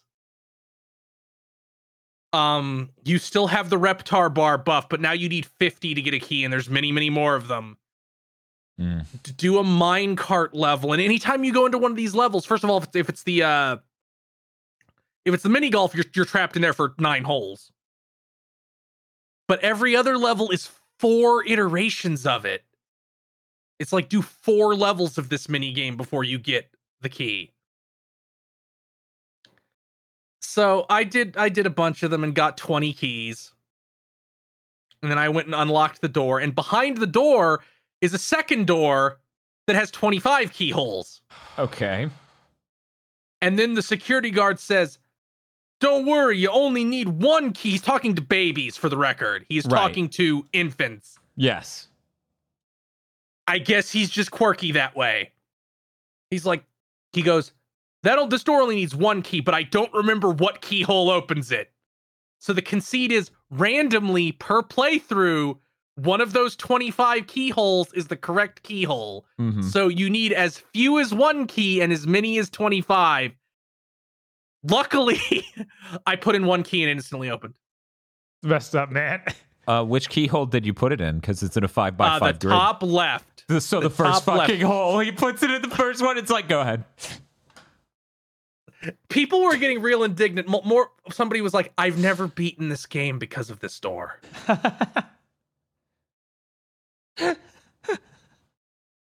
So and then you do an unbelievably terrible feeling Crash Bandicoot level as Tommy.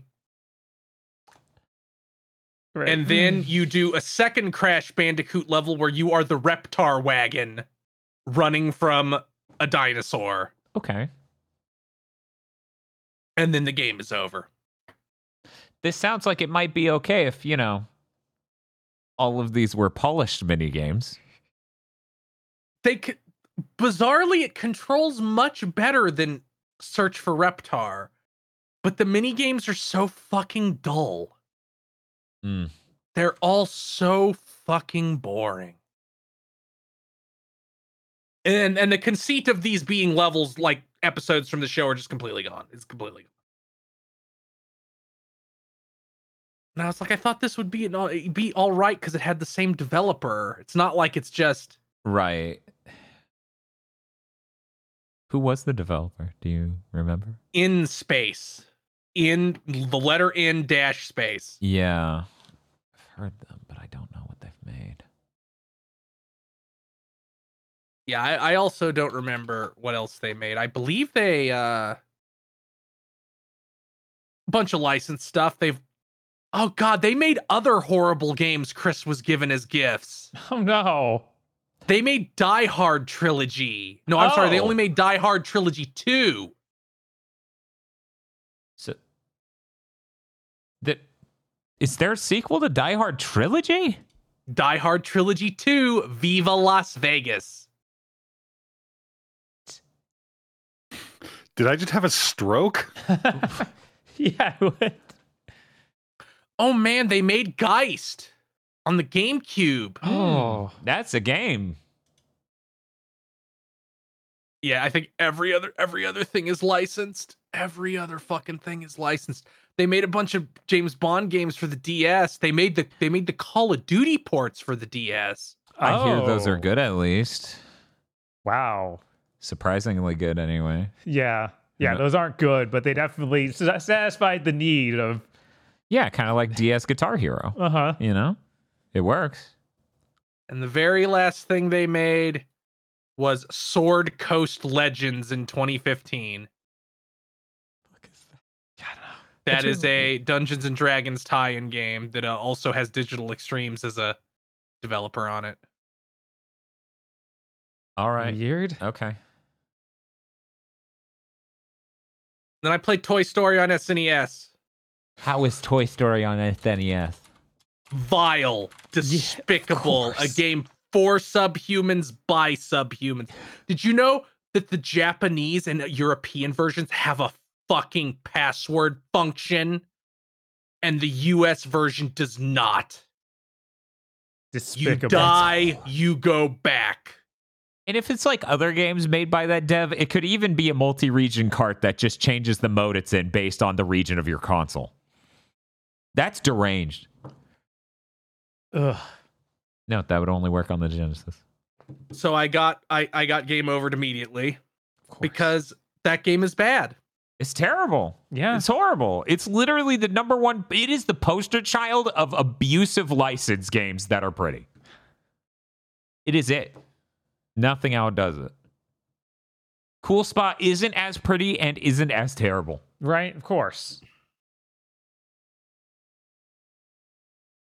Did you play anything else? No.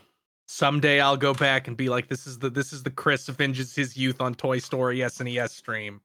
Where he just I might go get a ROM hack that just put the password feature in the US version. You could also get, didn't that dude work on a director's cut that I think he said he would. I don't know if he ever released it. Yeah, I think he kind of disappeared after he said Ratchet & Clank's possible on a PS4. Weird thing to disappear over. That's your fucking final statement to the world. Right. Did you know things could work on other things if they were way worse? Goodbye. My final message.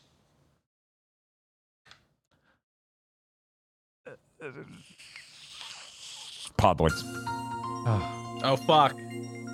Oh, God, here they come.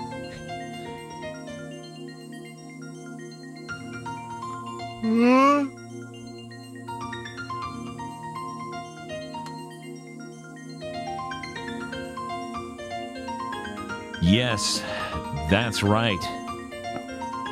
It's the Podlords. Oh no. Podlords such as BN12, Ely Broyles, Bountiful, Blessings to you all! Happy solstice, you fuck. Thank you. Red Blaze 27, Suzu Shiro. How much do you think it would cost to buy the rights to Jinkaria? Asking for a friend.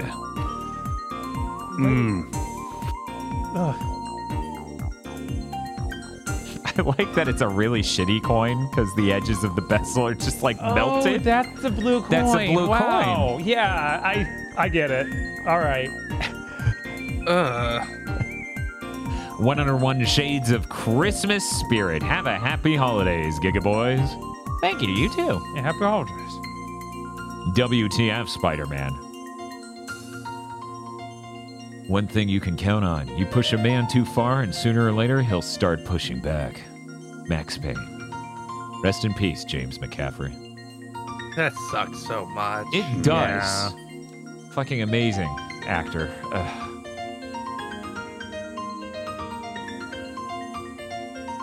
Dawn of the fourth day. 96 hours remain.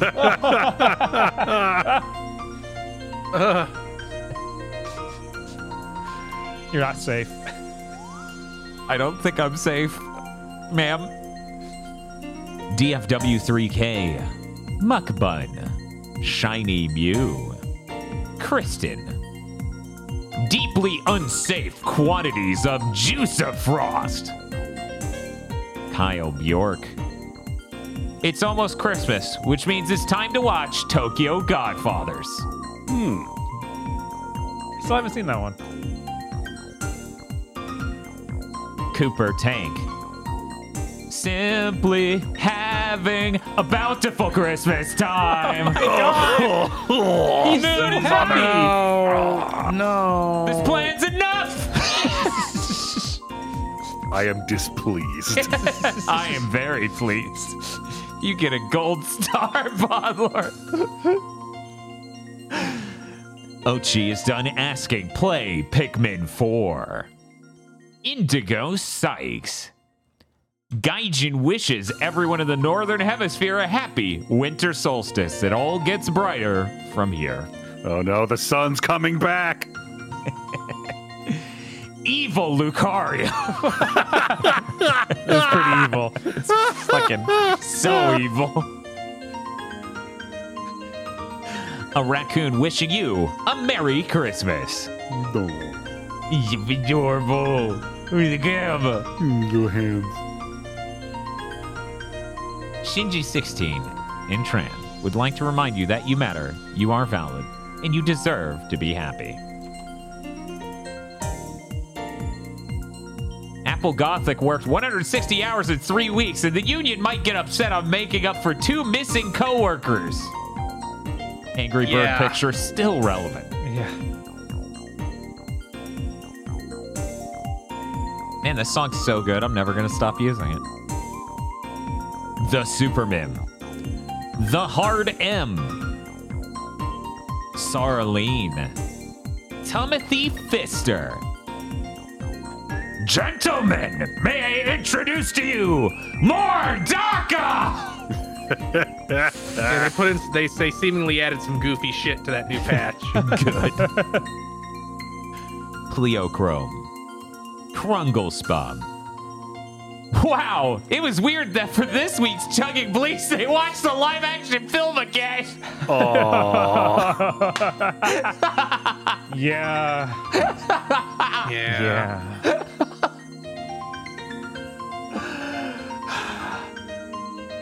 Hashire sori yo kaza no yo ni tsukimihara wo angoru angoru. Saber, but based. No! Now this is proper beard representation. Then the Insomniac hackers got an idea, an awful idea. The Insomniac hackers had a wonderful, awful idea. Nice. Arc Seaside. Finished Lost Belt 6 in Grand Order, and a neutron star is 1 billionth as dense as this lady right here. Podlords just using their platform to attack white women on the internet. Dread it. Run it. Run from it. The plan arrives all the same. Oh, he has so many chin scars. God. That's why they didn't need to edit one in, Right? You already came with them. It is fucked up when Ishida kicks the shit out of him for like a whole episode, and he's like, "You should have aimed for the head." I feel like we're going to Flavor Town. A little bit. Zoom out. Is he wearing the shirt? After 100 hours, I fully completed Yakuza Kiwami. I recommend nobody do what I did. Yeah. 100%ing a Yakuza game seems nightmarish. Padaru. The first time I saw him was after dental surgery. My drugged ass was not ready for the nightmare. Introducing the actor playing Sam Porter Bridges in the Death Stranding movie, it's famous UK actor Kiefer Sutherland. That'd be really funny. That just looks like him. Funny. It's so close. I feel like Bob wouldn't be able to. This makes me think of all the really poor photoshops when someone puts like the Organization 13 cloak on someone. Yes. Yeah, that's fair. Yeah, why didn't you tell Photoshop to make him happy and turn his head? It's so good at using those AI tools to do that. Yeah. And cool hands, TG. Thank you very much. To our Timberland wearing Podlords? Yeah, I guess. Thank you, Podlord. Thank you, Podlords. And if you would like to become a Podlord, you can go to our Patreon at patreon.com/gbpodcast. For as little as $5 a month, you get access to many benefits such as early access to Chugging Bleach and Pokemon Go to the Movies, our 2 monthly anime review podcasts. You also get extended and cut content from other shows when indeed such things exist to be given to you.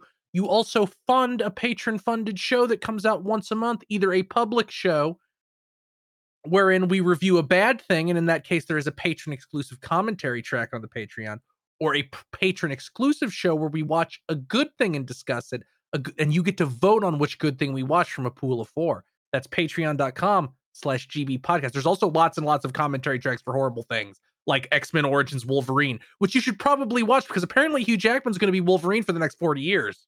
Well, yeah, until he dies. Like, we don't need to worry about replacing him until then.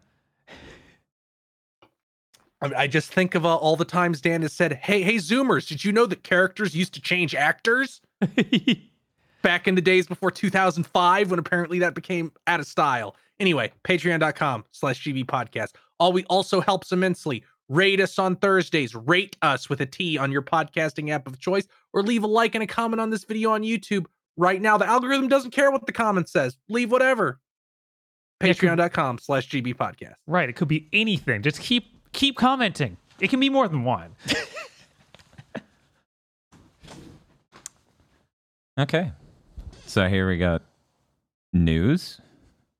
Potentially. Actually, we're not starting with news. We're starting with a new segment called Dan Was Right. Let's get these Rugrats out of here. Oh, my God. Yeah. Yeah, it's much. That's an understatement. Jesus Christ, these fucking faces. I thought I got rid of these guys. Welcome to the new segment called Dan Was Right. Really, really right. Apparently, the temporal AA stuff, we found a patent from Sony that's just like, yeah, it's DLSS. Yeah, this is it. Straight up. This is how that works. Here's an image explaining that. The moral of the story, I should have done a rant as go about this when I realized it a year ago at most recent. Mm-hmm. So that way I could be ultra smug right now instead of it just being disseminated throughout random streams we were doing where I'm like, I bet the PS5 Pro is going to have temporal AA. So that way these games stop all being hideous. So anyway, that was like the small news of the week. Let's get to the big news. Let's get to the big show. Okay. We're going to avoid that one for even a second longer. We're going to avoid that one for even a second longer. Hey, Aggro, let's go to your news. Okay. I've got a couple of things just wrapping up earlier news stories we covered. Remember last week we talked about that Link's Awakening DX HD on the PC for the BYOB? Mm-hmm. Yeah. Yeah, that's gone. Nintendo turned its burning eye towards it and scorched it from the earth. Oh, that's crazy. I didn't see that coming. It was just on itch.io and then literally every news site ever. And included all of the content without you even needing the ROM yourself. It's out now. Can't put it back in the bottle. It's true. But Just you can like, take it off of itch.io. Just like another Metroid 2 remake, AM2R. Can't get rid of it. That's true. Sunrise, sunset, Nintendo nukes a fan project. So it is now safe to save your game in Baldur's Gate 3 on the Xbox. Woo! Just a public service announcement. It is still not recommended that you pause your game and yank the power cord out of your console. That's still not a thing you should do. But in case it happens, your save is probably fine now. Is that a feature on Xbox? I don't remember Phil being like, yeah, you could just rip the fucker out. Clearly, I would know this by now if we used our Xbox more. Right? You see, it would have been a feature if the Xbox had the handle, as it should. Just like the GameCube. It should. Yes, it should. It should be on top, and I should feel like I'm carrying around a nuclear canister. Yes. They have one of those folding bail handles that machine guns have. It would be Call of Duty coded. Yes. That would actually be wicked. And then no matter how strong Sony's console is, you're the only one with that. That's value. So, cast your mind back through the horrors, both legal and physical, of the last several years to 2021. Oh my God, through that many horrors. Wow, okay. When the California Department of Fair Employment and Housing, which is now called the California Civil Rights Department, brought a lawsuit against Activision for... this is the one about frat boy culture with the cube crawls and all the gross shit. Well, that one finally wrapped up. Cool. Activision has been ordered to pay out $54 million. Good. Not enough. $45,750,000 of which will go towards a settlement fund dedicated to worker compensation. So if you were employed by Activision or contracted by them during this time period, there is now a fund for you to get cash. Cool. Weird thing about it that I read. I'm going to quote the article I was reading. As part of the settlement in the 2021 Activision Blizzard lawsuit, the CRD also states that no court or any independent investigation has substantiated any allegations of systemic or widespread sexual harassment at the company. More importantly, the CRD is to amend its complaint to drop the sexual misconduct allegations and will only include gender discrimination claims. So apparently part of their settlement was like, no, all the harassment stuff isn't real. It's just the regular discrimination stuff, which is weird. We'll pay without more of a fight, but you have to make it better for us PR-wise. Which is weird because there are still multiple lawsuits closed and ongoing about the sexual harassment. Right. Well, Microsoft owns them now, so they're all going to peter out. Yeah, no, Microsoft bought them and everything's fine now. And in 2 years, we're going to have to hear somebody say that Microsoft fixed Activision because nobody talks about it anymore. That means it's fixed. Yep. Those two things are the same. I'm sure we're not going to have any more news stories about Activision in this roundup because everything was immediately fixed forever. Children do not go missing in the forest, for there is no one left to mourn them. God.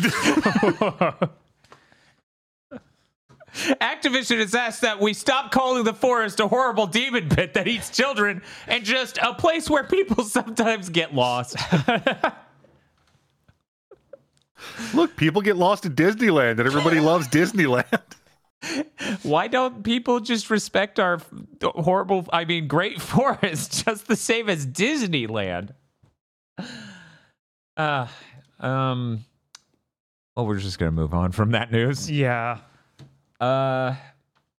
In more nerd shit, I would like to note on the earlier thing, the patent specifically, it's the important things about the patent are that it uses bespoke hardware and outlines exactly how the data is handled for the processors to fill in the blanks basically on the pixels. So it is looking a lot more like a real solution to this, which obviously it would if it came up in the specs at all, because FSR is just a compute shader that doesn't have bespoke hardware, that doesn't have ways to do it better. So this so far looks like it will be good, like the deep learning super sampling from NVIDIA or the Intel solution that someone may have used at some point in time, but I think that requires owning an Intel card in order to do it correctly. So no one has used it except for media outlets and tech YouTubers. Both of which are better than the FSR thing from AMD, so all the things that keep showing up in these games and making them look horrible. Moving on from that actual patent, though, and I would show you the patent, but would it mean something? LG revealed a 4K 32-inch OLED monitor that could do 4K at 240 hertz, so 240 frames per second, or it could do 1080p at 480 hertz. That's a lot of hertz. You know what's really going to hurt? My wallet when they announce the price. Yeah. This is like Dan's going to go work an Uber job on the side of all the streaming for the Death Pit and the theme months and all this other stuff. Uh-huh. So he can afford a 480 hertz 1080p OLED monitor. But you'll finally be able to see every frame in 30XX? I was going to say, was it Lost Hope? Silent Hope. Yeah. Yeah. Yeah, both of those can run at 480 hertz. I don't know. I'll tell us. Pioneers of Olive Town also can. There you go. So there we go. And I will be able to tell you, chat, whether or not anything. Because keep in mind, I haven't even seen 240 hertz. The highest I've seen is 144. Right. So I'll be able to tell you and be able to talk and actually know what I'm talking about, because you constantly see, you can't notice. You motherfucker, you're probably the same person who says you couldn't notice 30 frames per second a decade ago. Right. Which admittedly some people still say. I'll be able to actually tell you whether or not you can fucking see an appreciable difference between 120, 240, and 240 and 480. I honestly have no idea because I haven't seen it. And that's how talking about things on the internet should go. Right. Instead of like, oh, I've heard. I heard from a guy who himself hadn't seen, but he needed to fill his YouTube video about this. Uh-huh. So we'll see. We'll see. Because it's already crazy enough to have a high refresh rate screen. And then on top of that, it being an OLED, so your pixel transformation time, your change time is 0.1 milliseconds instead of horribly like overshot and whatever. But to then crank that up to 480, this will probably look unreal in a way that CRT's never even accomplished, which is exciting. And then I also get to test the claim. The number one claim from tech people right now.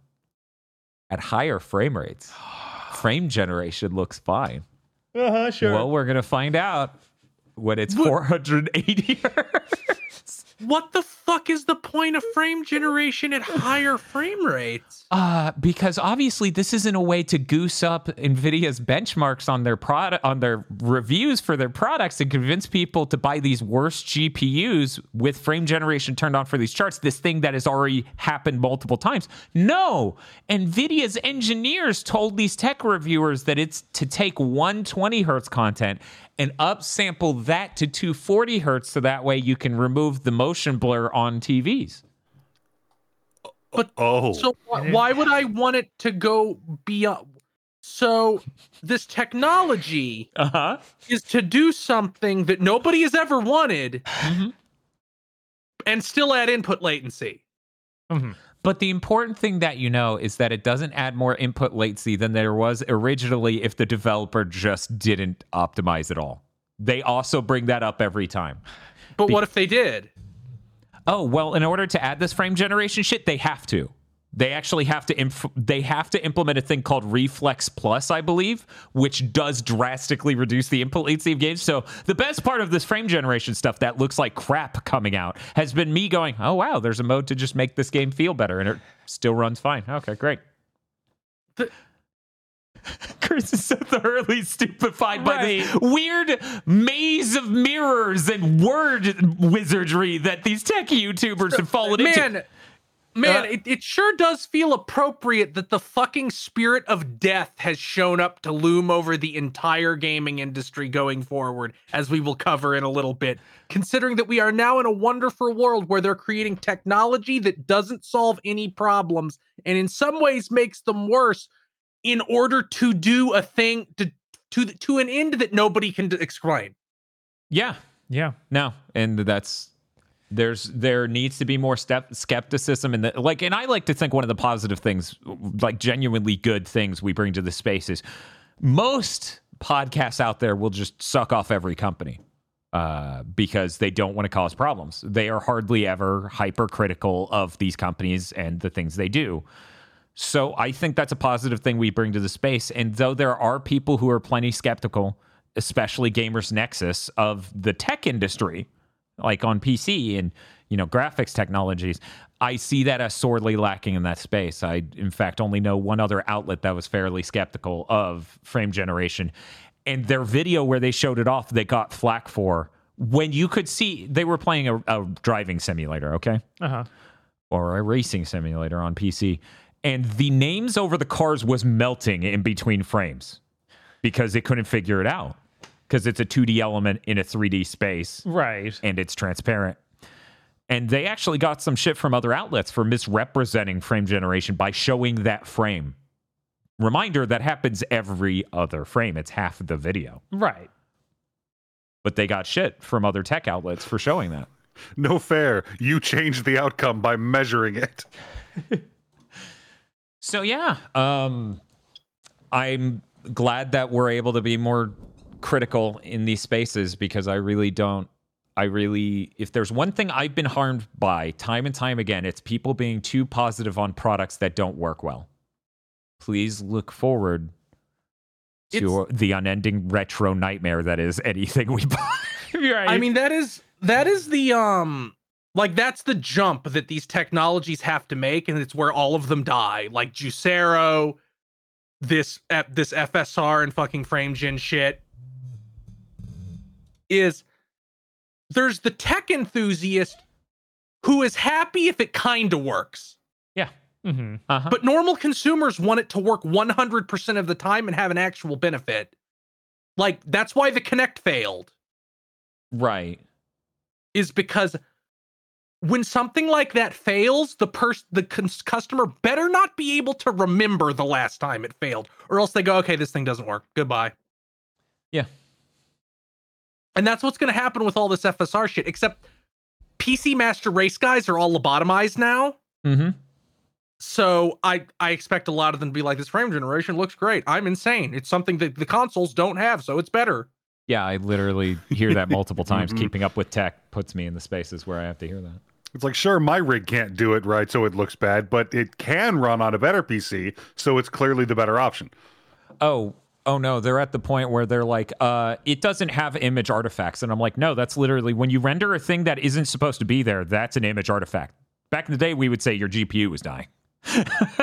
Like, if it didn't render the right pixel, that is noise, and that is an artifact. That is not an additional frame. But anyway, we can move on. I see the Sweet in chat pointing out exactly what happened. Yeah, Hardware Unboxed was called AMD shills because they pointed out the problems with frame generation. A technology AMD is also making. Well, they weren't at that point in time. Yes. It was a few months later when they announced they were also going to make a horrible thing. I don't... Yeah. I'm always baffled when a technology has literally no upside.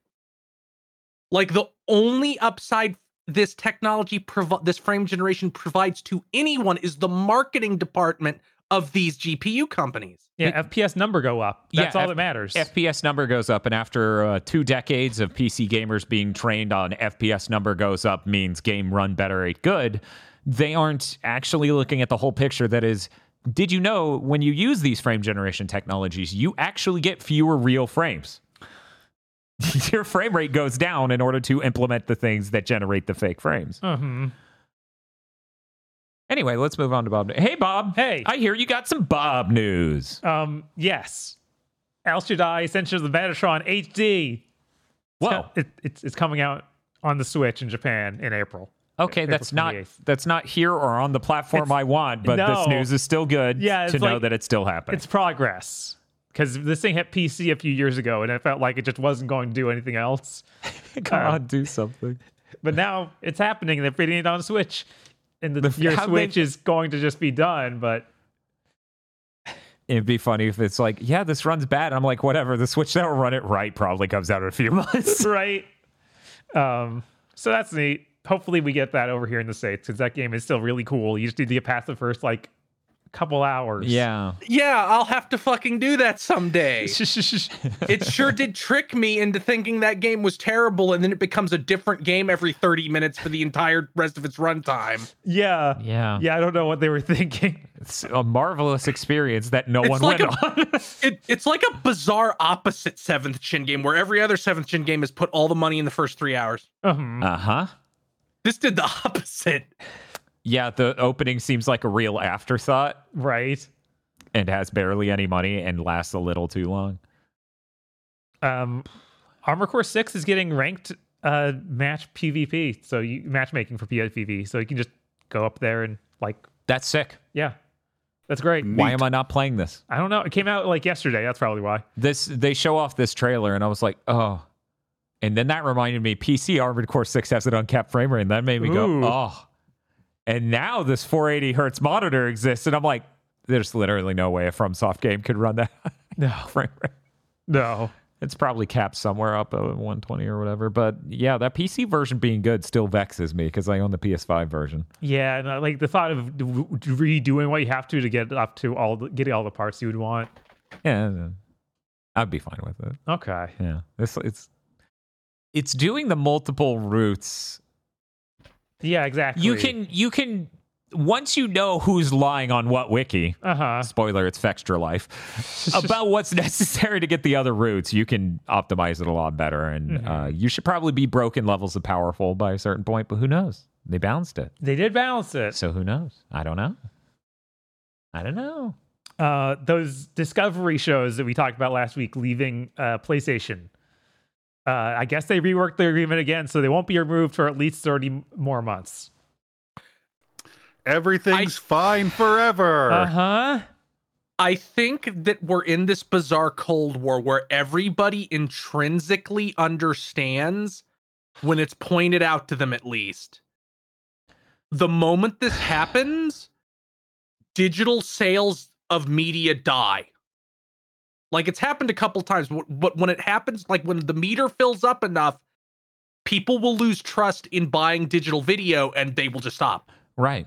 It's already happened to a certain extent where you already, like, most people pretend the gap, like, okay, the movie's on DVD now, it's not on streaming yet, but you can buy it digitally. People pretend like that isn't real.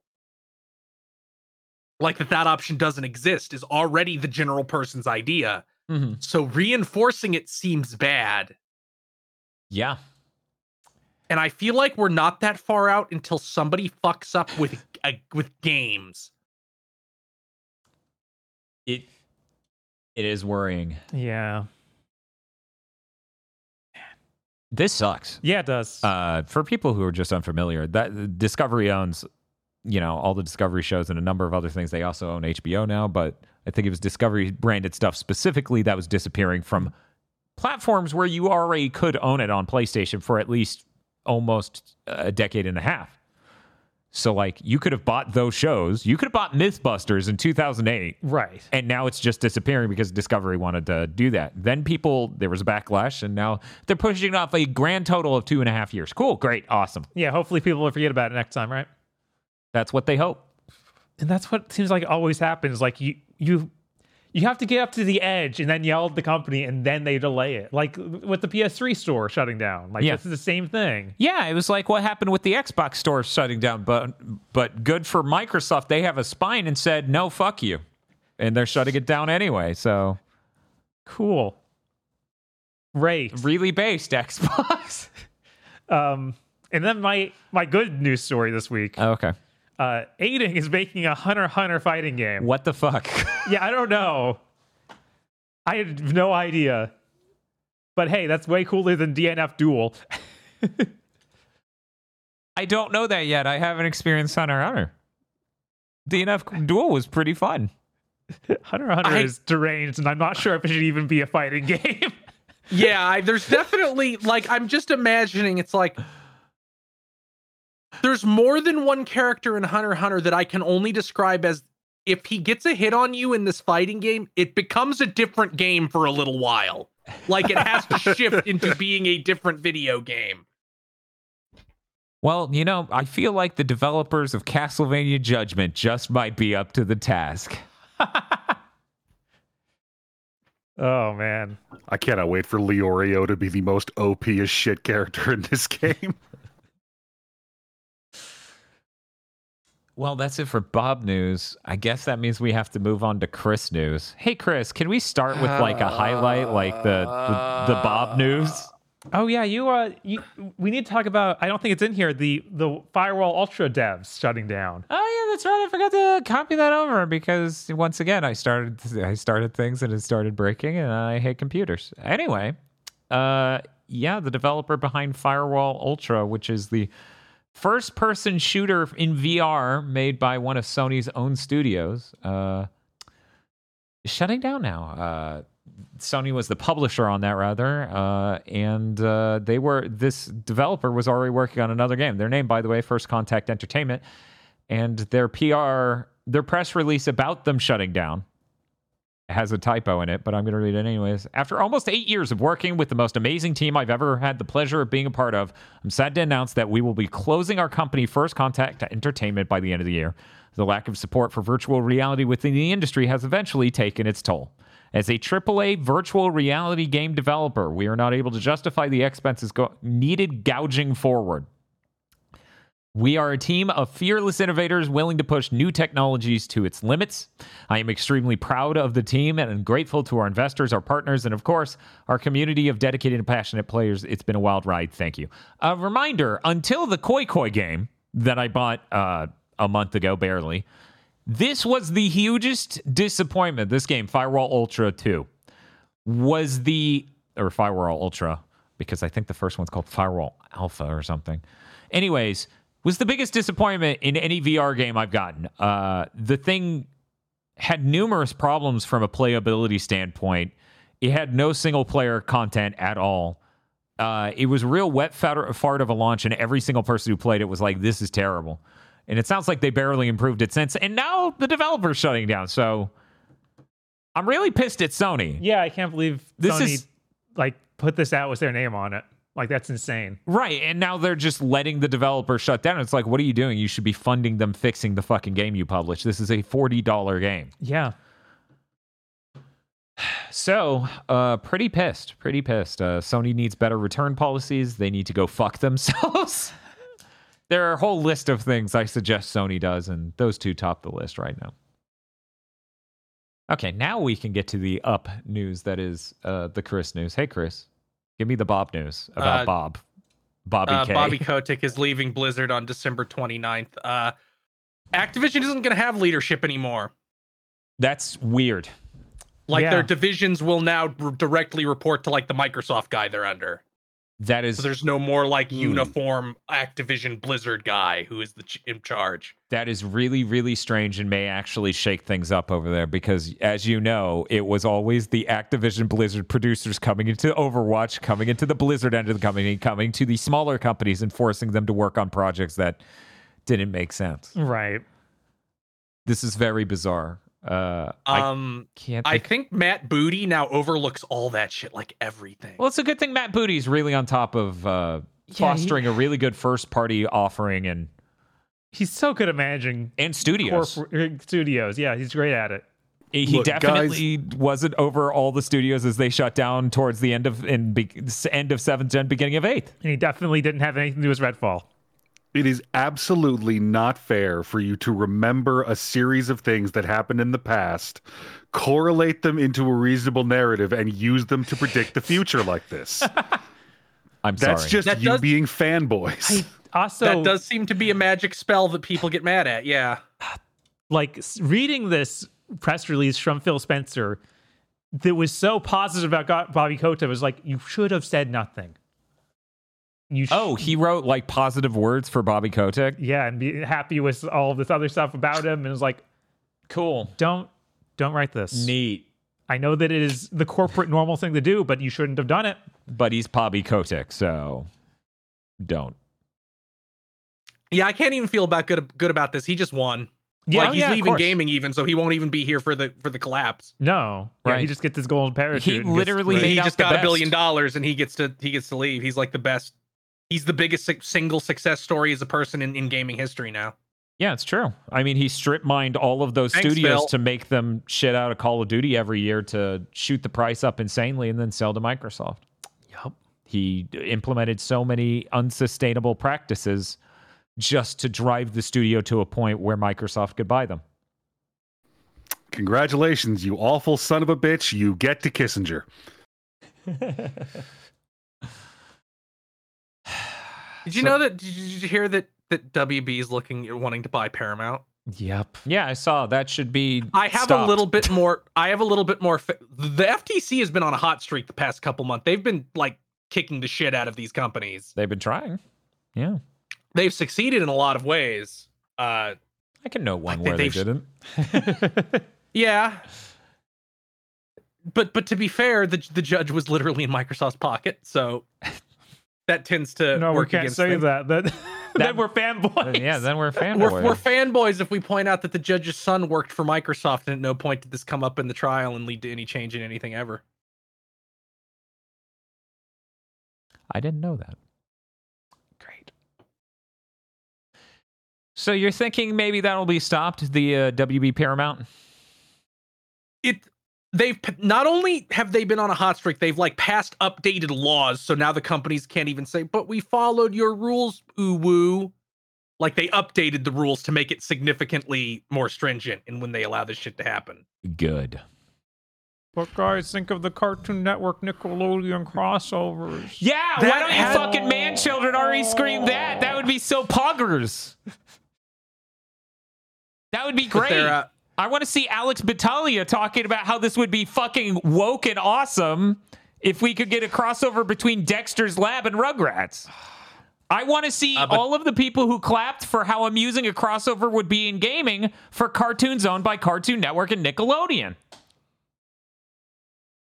But they just knocked in some pharmaceutical companies' heads in to get rid of unfair patents. They've been kicking the shit out of banks recently. Outside of the Microsoft thing, they've been stunningly successful at blocking these kinds of acquisitions, especially on like the airline front.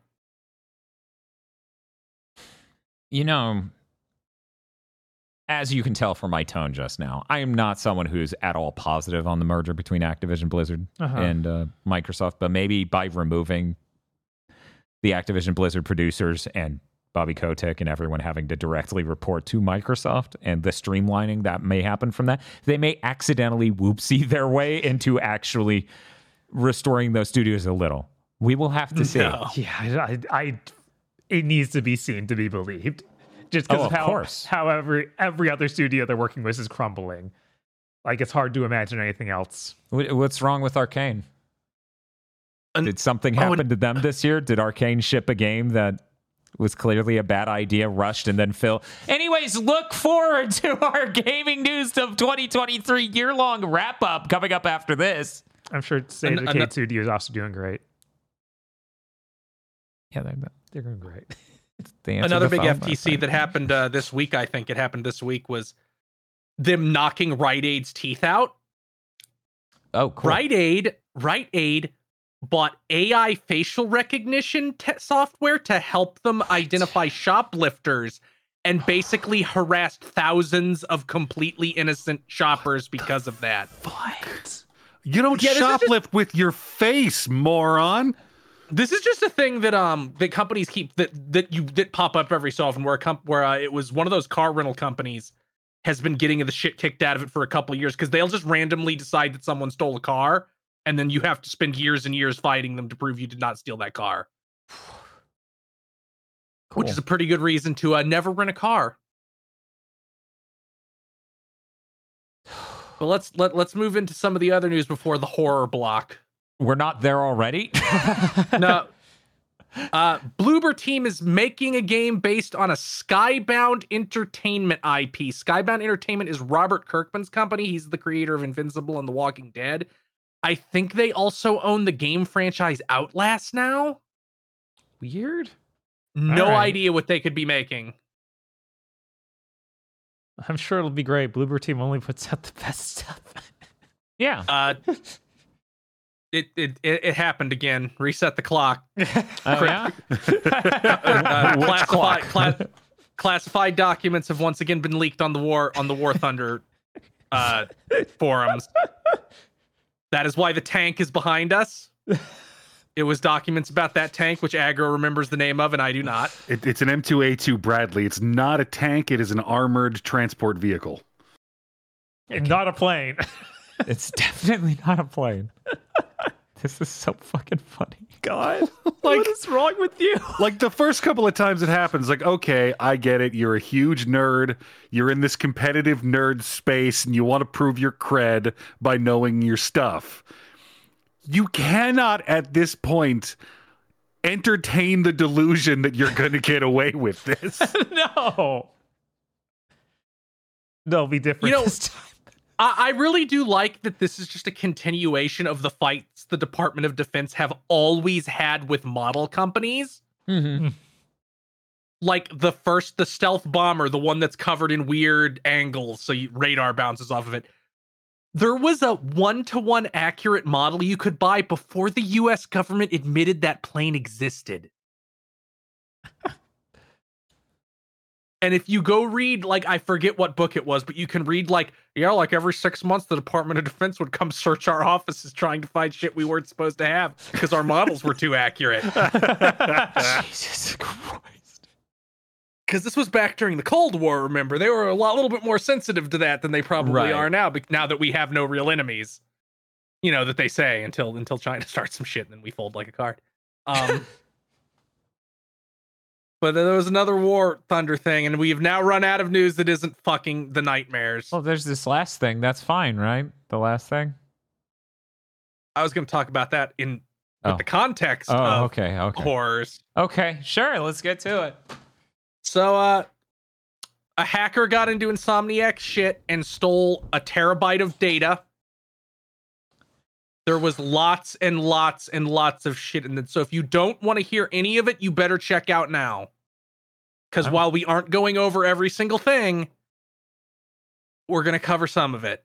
I'm going to go ahead this included and update this text here to say Insomniac leak news. This includes the entire cast of Wolverine, gameplay footage of Wolverine, entire internal documents about Wolverine. It also seemingly included the alpha build, which people have already gotten working on Xbox Series dev modes. Jesus. Wow. Yeah, Sony's gonna put out an Al Jazeera execution video of these hackers. It's gonna be rough. They're gonna have them extra legally killed. See footage of people running the fucking Wolverine pre-alpha on a fucking Xbox. Jesus Christ. Anyway, cast of Wolverine. Not going to go through all of it. Omega Red's in the game. I'm pretty happy about that. Yeah, that's sick. I'm pretty sure that topped our list of things we wanted in this game. Yes. Deborah Wilson is in this game because seemingly she just has to be in every game now. I like Deborah Wilson, but you could make it so I don't immediately see her and go, "Hey, that's Deborah Wilson." Deborah Wilson being the Minter character in Jedi. Oh, that. And actor. she is also in Forspoken. Oh, okay. Yeah, her. Yeah. And she's also Amanda Waller in Suicide Squad Kills the Justice League. Yeah, because she's in everything. Yeah. Yeah, she is in this. I actually did not recognize the name of her character in this, so they might be someone I've never heard of. And here's why I went into the Podlord channel on the podcast Discord and asked Podlords to not include data from the leak in their Podlords. Troy Baker's Mr. Sinister. And he's been with us the whole time. Not only is he voicing Mr. Sinister, this is also facial capture, so Mr. Sinister will just look like Troy Baker. Like he always has. Yeah, right, exactly. I'm glad I don't yet have context for Mr. Sinister, so this will be fun. Oh, this is going to be good. This will be fun. He might even have a plan. Yes.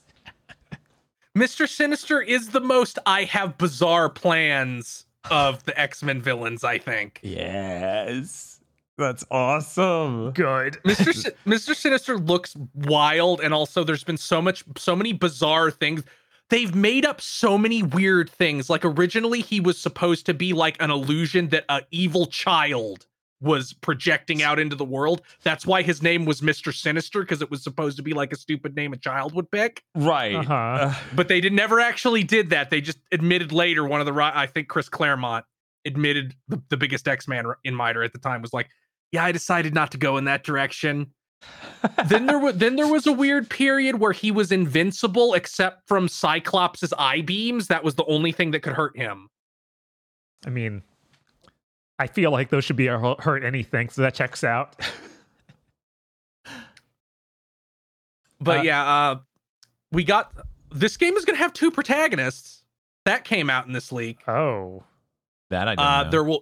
The other protagonist will be Jean Grey. So, and the gameplay footage has like her using her psychic powers to throw guys around. So it's not going to be like a Mary Jane situation. She seems to be like a fully fleshed out character. Huh. So they jumped me early with the X-Men game. Yeah. Good. Crazy. Thank you. Here's something Dan will be unhappy about. The person playing Wolverine, Dan and Bob both have experience with them. Don't say. No. Don't say it's Deke. It is not Sam Witwer. That would be really funny. It is Marcus Phoenix's son. Oh, it's JD? Yeah, I don't really. Yeah. What? Yeah, I don't know anything else about him other than that one role. Liam McIntyre, I think is his name, the Australian actor. That's all right. Okay. All right. So okay. not Steve Bloom. Not Steve Not Bloom. Steve Bloom. Not somehow Hugh Jackman. Huh. All right. I gotta get this out here, otherwise it will never be said on Big Think. Bob, somebody in chat said it. I had to go double check it because I didn't believe it. Deborah Wilson shows up in all these games. I never connected her in-game appearance with, that was the lady on Mad TV back in the late 90s and early aughts, and I'm losing my mind right now as I deal with that. No, that's not all right. That is a lot to cope with. That is a lot to cope with. There does seem to be some open world elements to the game from that footage, but descriptions of characters implied that there will be like multiple maps. Like it won't be one huge area you're in the whole game. Like it will be smaller areas you travel between.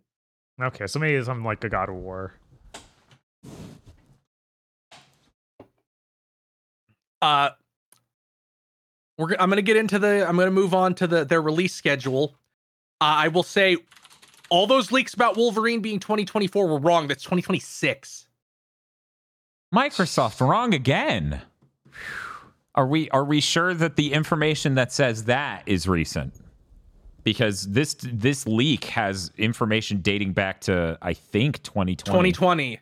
But this leak has their entire release schedule up till 2032. Jesus. And there's no reason to believe it's coming out sooner. Anything's coming out sooner than this. Like, this seems like a fairly recent schedule. Man, and they showed off at Wolverine. They announced Wolverine in 2021, I think. God. Oh my God. Wow. With just the claw coming out. And if you look at the footage, it's pre-alpha for sure. Like, nothing is done. Which is to say, it looks like a mostly done PS4 game, which is not how it is allowed to look. No, I mean, there's stuff like, here's the climbing animations on the wall of grid. Yeah. That has no texture or model. I've watched the footage. It is clearly a game that is being competently made that is nowhere near done. But 2026 is still, like, that's almost 3 full years out. Yeah, that's crazy. Because I don't think it's launching in the last 10 days of 2026. So it's not a full 3 years. Good Lord, though.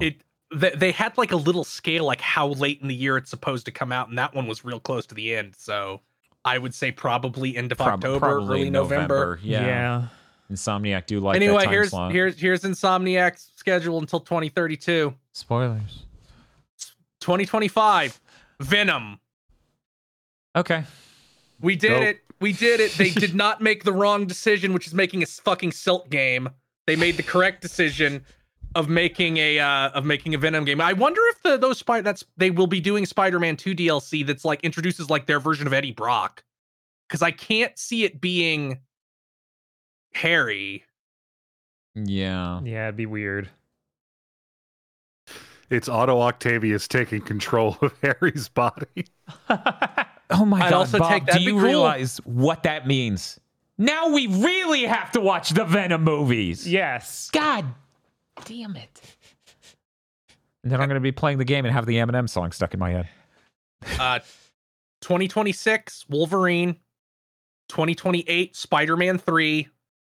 2029, Ratchet and Clank. So it's gonna be 8 years between Ratchet and Clank games.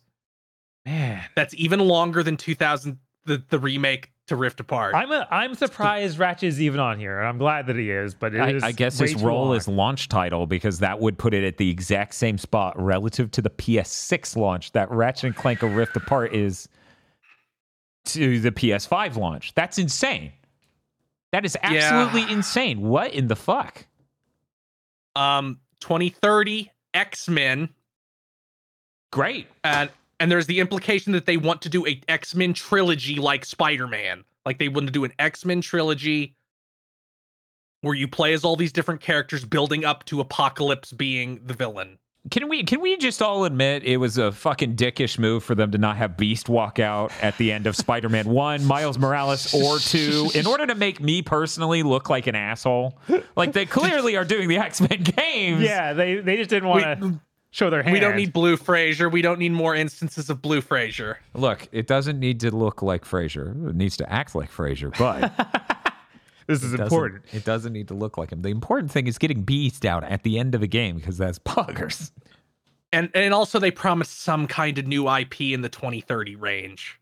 Who the fuck knows what that is? Man. So what I'm seeing, okay, just glancing past Wolverine, is that the PS6 with Spider-Man 3, Ratchet and Clank, and X-Men has a pretty good lineup. I have the PS5 right now. I like that those leaks about Spider-Verse happening is a game from them are seemingly fake. Like that's not on here. No, those seemingly were real and it was canceled. Good. The plan was seemingly it was supposed to not be like Spider-Man 2 or 3. It was supposed to be their version of GTA Online. Ugh. Yeah, I have no idea what form it was supposed to take, but that's what I heard. Man, I wonder how much development time was ruined on yet another live service multiplayer game in a Sony studio. Yeah, I wonder why Wolverine moves from 2023 to 2026. Oh, well. Also included in the Insomniac leak was a bunch of Sony internals. Okay. Horizon Forbidden West has lower sales than Horizon Zero Dawn and probably always will because it was put on PS Plus Fucky Wucky tier. It completely flatlined that game's sales, like stone fucking dead. They have a chart. They have a chart. I put it in that channel in the channel if Dan wants to grab it and show people. Corpsed. They need something to test their theory, which was an obvious theory. The question is, can I show this? Or will Sony go full Nintendo? I don't know how this is working out for other people. Yeah, I don't know. But yeah, I feel like we could just say that the chart that flatlines, and people cool. believe that. Check this out. I have this program. It's called Paint. So we're going to take one line. And white on white. Good choice. Anyways. And then it does this. And then we have at this point where that went, and then we have activations, and that goes like this. Okay, great. This is a beautiful image. This articulates it perfectly without me getting Sony. Yes, please save that as untitled.jpg. Future Dan will be surprised what the hell that image is. So anyways, it looks something like this. That is actually really accurate to how this looks. Let me size that up for y'all. Basically, Forbidden West was tracking higher than Zero Dawn, which makes sense. More people can play it. It's a bigger franchise now. Then it got added to PS Plus, and then Zero Dawn overtook it. By this point in Zero Dawn's lifespan, it had sold around 11 million copies. Yeah, and they're still... Forbidden West has been at 8 for almost a full year. Yeah. Basically, since they added it died. And and like 4 million people played it on PS Plus, but nobody bought it. Nobody. Like, it completely becomes a fucking horizontal plane. So, breaking down the code, the blue is actual sales. The red is how many activations there are. So, the moment it went on PlayStation Plus, you can see that goes way above. Gray is Horizon Zero Dawn and what the tail on that thing's sales were. So, you can see the exact moment that the blue flattens out. Mm-hmm. Yeah, that is rough. That is really rough. Hey, proving that thing that everyone has said. And here's the weird part. Even we can state gravity exists, and you can't even say we're fanboys anymore. We have internal documents that show there's even exactly discussions like if we want to put the shit on these servers, there's literally a document where it says we're not that worried about Xbox anymore. They clearly can't be making any money from Game Pass. Yeah, no shit. Like, you can't develop your own games and then put them day one on this and make money. You cannot. It is not possible. I mean, we've literally been saying that the whole time. They literally, like, we need at least 2 full years before our first party games go on to this service, or we're leaving money on the table. So even a year and a half out isn't enough time for it to just not eat what remaining sales you can get. Yeah, it was interesting. There was a reference to Ratchet and Clank Rift Apart going on PlayStation Plus and them wanting to have what they called booster content available at time for that. So that way they could monetize it a little bit more. But because of all the teams being shifted to Spider-Man 2, they didn't have that ready in time. That's so sad, because I would love to buy DLC for Ratchet and Clank. Same! Yeah. Mm-hmm. I assume we're getting maybe like a little thing like Valhalla for Ratchet and Clank. That'd be nice. I mean, wet the beak a little. For the next 5 years, we have to wait for another Ratchet game. I mean, I've been saying it the whole time. Just give me arena content, right? There was again 1 terabyte of data. There's a lot of shit in this leak. Yeah, a lot. We found out sales for a lot of games. That's pretty interesting. Most of them are pretty standard, except we finally know how much Bloodborne sold because they never really gassed that one up. Mm-hmm. Like they didn't do the Sony. It sold 7.5 million, which is pretty fucking good. Yeah, that's really fucking good because you know that game didn't cost an insane amount of money. No. That's 1 million more in sales than Halo 5 got.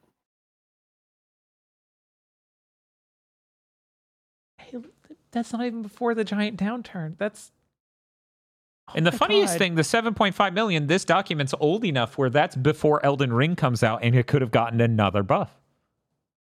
Yeah, so where's the fucking patch, Sony?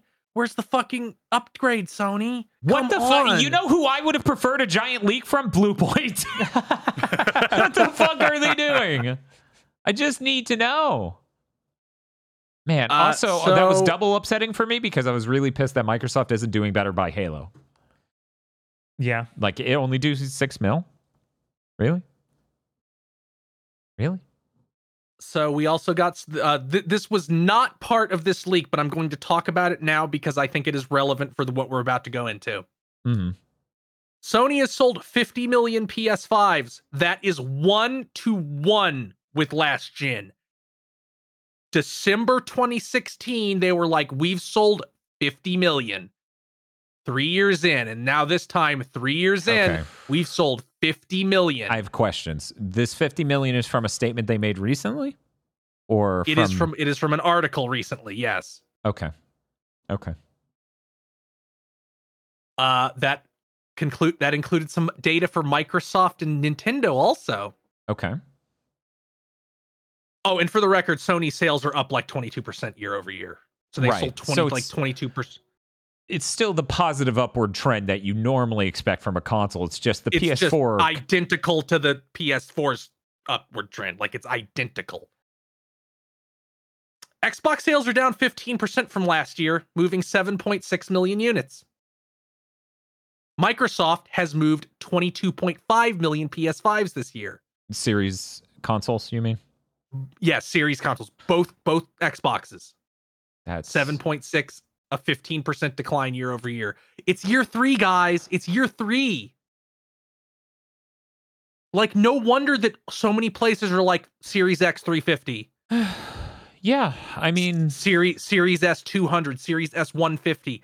They like, you can't sell Game Pass if people don't have the box it's on. I mean, yeah, but the problem is they won't get the box it's on without the content. Like, it's like everyone always says, content is king, right? Mm-hmm. You know what you're buying a PS5 for? You're probably buying it for Spider-Man. What the fuck are you buying an Xbox for right now? The Forza game that didn't have the fucking dignity to actually promote? That doesn't have fucking music? That doesn't have fucking music because you cheaped out and didn't want to pay for licensing? Starfield, the game literally no one seems to even like. Starfield should have been it if something was it, but this ain't it. Yeah. Yeah, down the year they released Starfield. Yeah. Yup. Like, what the fuck is left? So about that what interview, can save them? That interview that Phil Spencer does after Redfall comes out, right as he's throwing the entire studio under the bus, where he goes, "We can't win." That, I guess he was right. Yeah, no, they're done. I still think they can win, but not with any of the shit they're doing. They need to make high-profile, important games. If they made a Fable correctly and it was out by now, it would have been saved. Yeah, but that's not. They can win if they started 3 years ago. They could maybe be winning. Right, but I've been listening to this shit for 3 years. Well, yeah, it's all been lies. They haven't made any progress towards anything. It's so frustrating. They could have had they could have pivoted away from Halo Infinite, started developing a new single-player focused Halo and promoted that, and that would have given the console promise. Right now, Halo fans have no reason to believe in this console. They could have done any number of things. Forza Motorsport could have had a number at the end, thus to prove it's a real fucking Forza and not some horrible infinite game nightmare. Like, there are so many ways they could have done this better, and instead they just didn't try fully on all of it. How much of that is fueled by, like, not having the money because of Game Pass? Yeah, I don't know. Like, I don't know. Like, they sit there and then it feels like they reverse engineer. Well, we're not going to make money, so we're not going to spend anywhere near as much as anyone else. And it's like, you can't do that. You're the console owner. Mm-hmm. You're the platform holder. Do you think Nintendo only spends as much money on their games as the people on the Switch other than them? Like, fuck no. You know they're spending way more. You know Nintendo is spending a lot of money making a Mario Odyssey. Right. Switch is down 18% from last year, but it's been out 7 years, and also that even being down 18%, that's still 16.4 million. What was the Xbox number? Xbox sold 22.5 million in 3 years. Nintendo sold 16 point what in one? No. That 22.5 is Sony's PS5 sales for this year. Oh. Yeah, you missaid that earlier. Yes. I'm sorry. Sony's sales are up 22%. They have sold 22.5 million PS5s in this year. Okay. Xboxes are down 15%. They have sold 6.6 million units. 7.6, right? Yeah, 7.6 million this year in 2023. And you just said the Switch sold how many? 16.4. So yes, over the PS5 has sold almost 3 times as much as the Xbox this year, and the Switch has sold over double what Xbox sold this year. So about why we all as an industry should probably wake the fuck up and go, there's a reason Xbox is a distant third, because this doesn't just happen. No. That's deranged. I'm trying to think if there's ever been this distant of a third before. Nintendo during the GameCube? I don't know if that was that distant. I mean, the problem... the problem is if you compare all three again, this is the furthest back anybody's ever been. Like, yeah, the PS2 was way fucking ahead. But... and the Xbox was ahead of the GameCube, but not by this much. Right. Yeah. And that was at the end of the gen. We're in the middle of this gen. Sony said, we expect to sell more PS5's lifetime than we sold PS4's. Which makes sense if they're going to reduce. Like, here's the thing, and this is the core argument I want to have right now, the core discussion. If they're selling 1-to-1 with the PS4, and it is $100 more than the PS4 was at launch, and now $200 more than it was by this point in its life, there is clearly more demand for the PS5 than the PS4. Basic economics teaches us that. So it makes sense then, to Sony at least, that if they continue to reduce the price from here, they're going to sell more than they sold PS4s. Like, I think it's a pretty easy thing to point at the PS5 and go, that's a much better gaming experience than the PS4. Mm-hmm. Like, already, because not only do you have the back compat to have a giant catalog, right? It is a much better experience in that you don't spend forever installing games now and updating games. You load everything faster and everything runs well. It's a good system with innovative things. I'm excited to see the next few years and see if that holds true, or if it's just literally this is an inbuilt audience that always buys 1 year in, 2 years in, 3 years in, and the price change didn't fucking matter, which means Sony's right to not lower the price. I'm curious what you two think. What do you think? I think we are at or near the point where on consoles, PC is different. It's more democratic. There's all these different part manufacturers. It's much more popular in areas of the world where consoles are less popular. This is just consoles. I think we might be at until the population increases, this is as many people as play games on console. And that's going to be a rude fucking awakening for all these companies that seem to be acting under the impression that the line will go up forever. Oops, the finite boundaries of a physical universe. There it is. And the thing that makes me think this is Honkai Star Rail doing real well. Genshin Impact not doing as well since Honkai Star Rail launched on on consoles. So they split their own audience between these two games. It didn't create an equal amount of people spawned from the ether to spend an equal amount of money on this new thing. It's almost like people have as much money as they have. And as much time as they have, which is why the whole live service game industry seemingly imploded this year, as all of the ones that were in development imploded, except for Concord. Please look forward to whatever that and... There's no way we're ever going to hear about Concord ever again. I mean, you're going to hear it in the year-round roundup for news for 2023 in like 20 minutes. So we might be entering. It's deeply pathetic that this might happen. The AAA crash might happen just because the companies go, wait, there's only so many people and we actually have to compete for them?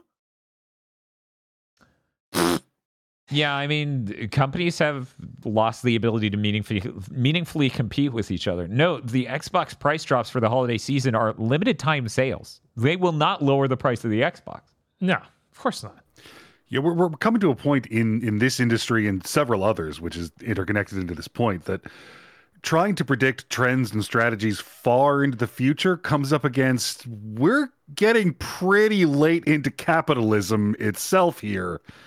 So large-scale contractions are going to start taking places in industries and reshaping basically the way our economy functions, if it still does that.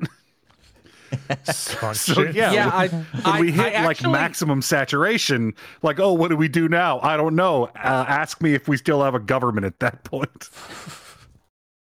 Like, I've been doing reading this week about different bubbles in different industries. And it's just like, it's clear as day if you look at the symptoms and then look at gaming. It's a gaming bubble. It's going to burst pretty soon. Market's going to contract. A lot of people are going to lose everything.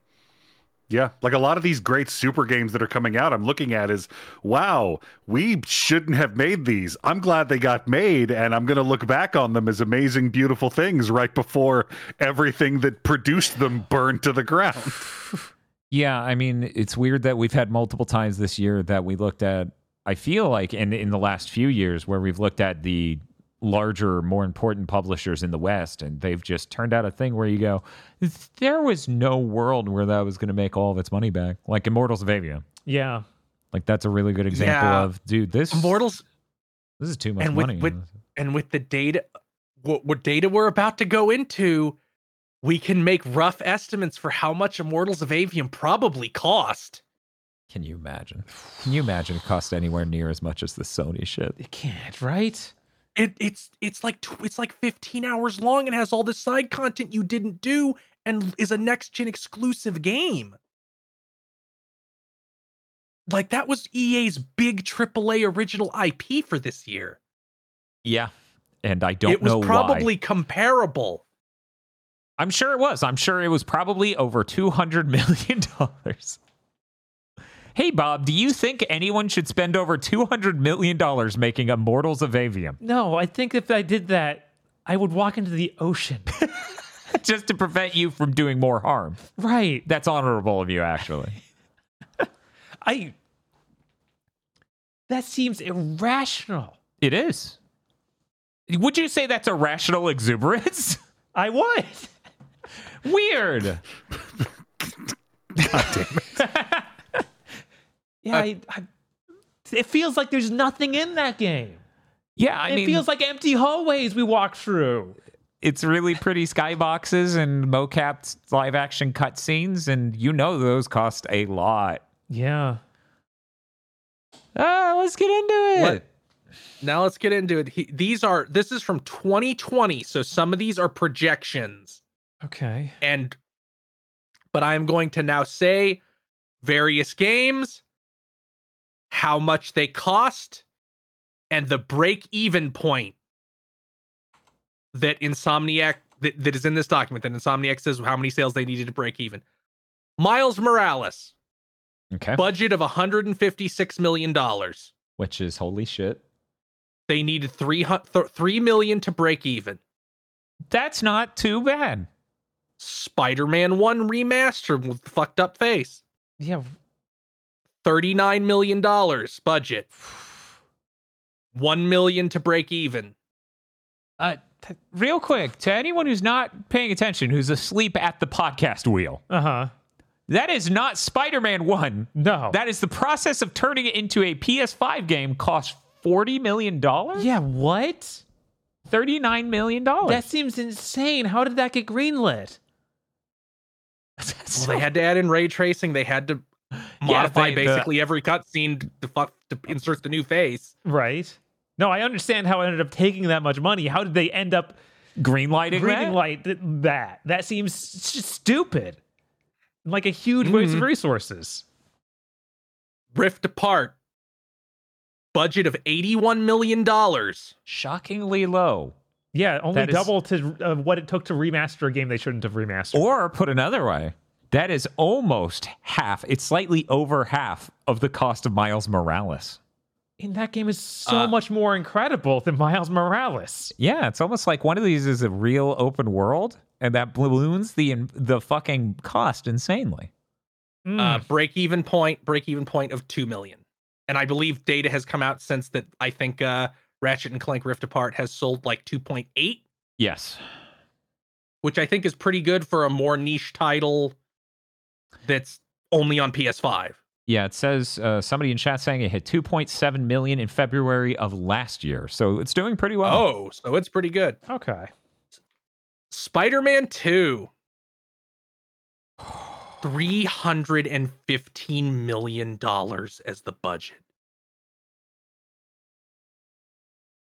That's more than double Miles Morales. Even with making 2 games like this prior and being able to bring all those assets and all those systems and all those animations over, which they did, you can see them in Spider-Man 2. $315 million. So I really need to know, how much did God of War Ragnarok cost? Right? I want to know that real bad. How much of this cost is introduced by Insomniac doing their open world stuff? Because God of War Ragnarok is an open world, but it's a lot more constrained in how alive it is. Right. It's not a simulation like these cities are. It's just large hallways with lots of things in them. And I yet again wish to know how much Days Gone cost. There was a report earlier this year that it was $200 million for Ragnarok. Wow. Yeah, and that still has a bunch of the bespoke, specially made boss fights and stuff that this has, but it's missing the open world, which adds that $150 million, I guess. And we have someone in chat saying apparently on the record, Ghost of Tsushima cost 60 mil. 60. That's Ghost of Tsushima. Yeah. Yeah.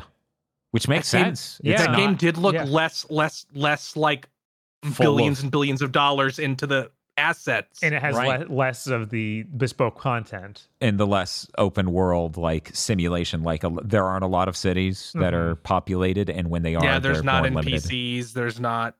Yeah, that makes sense. Yeah, that game sold pretty well too. Yeah, it sold like 12 million, I think, so far. Million. Yeah, 12 million. Okay. It sounded like billion.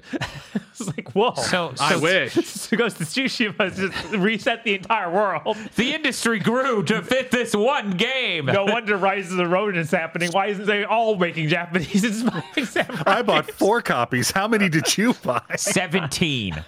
Anyway, 315 million, according to Insomniac. Their break even is 5.5 million sales to get in the black. That's insane.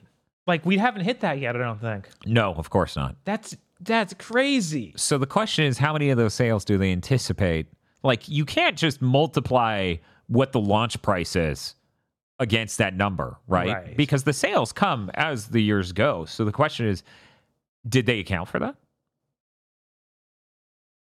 Yeah. Like, how soon do we need to get this 5.5 million to break even? I'm skipping to the last one. I'm going in the order they intend to be released. Wolverine. 305 million. With a 5 million to break even.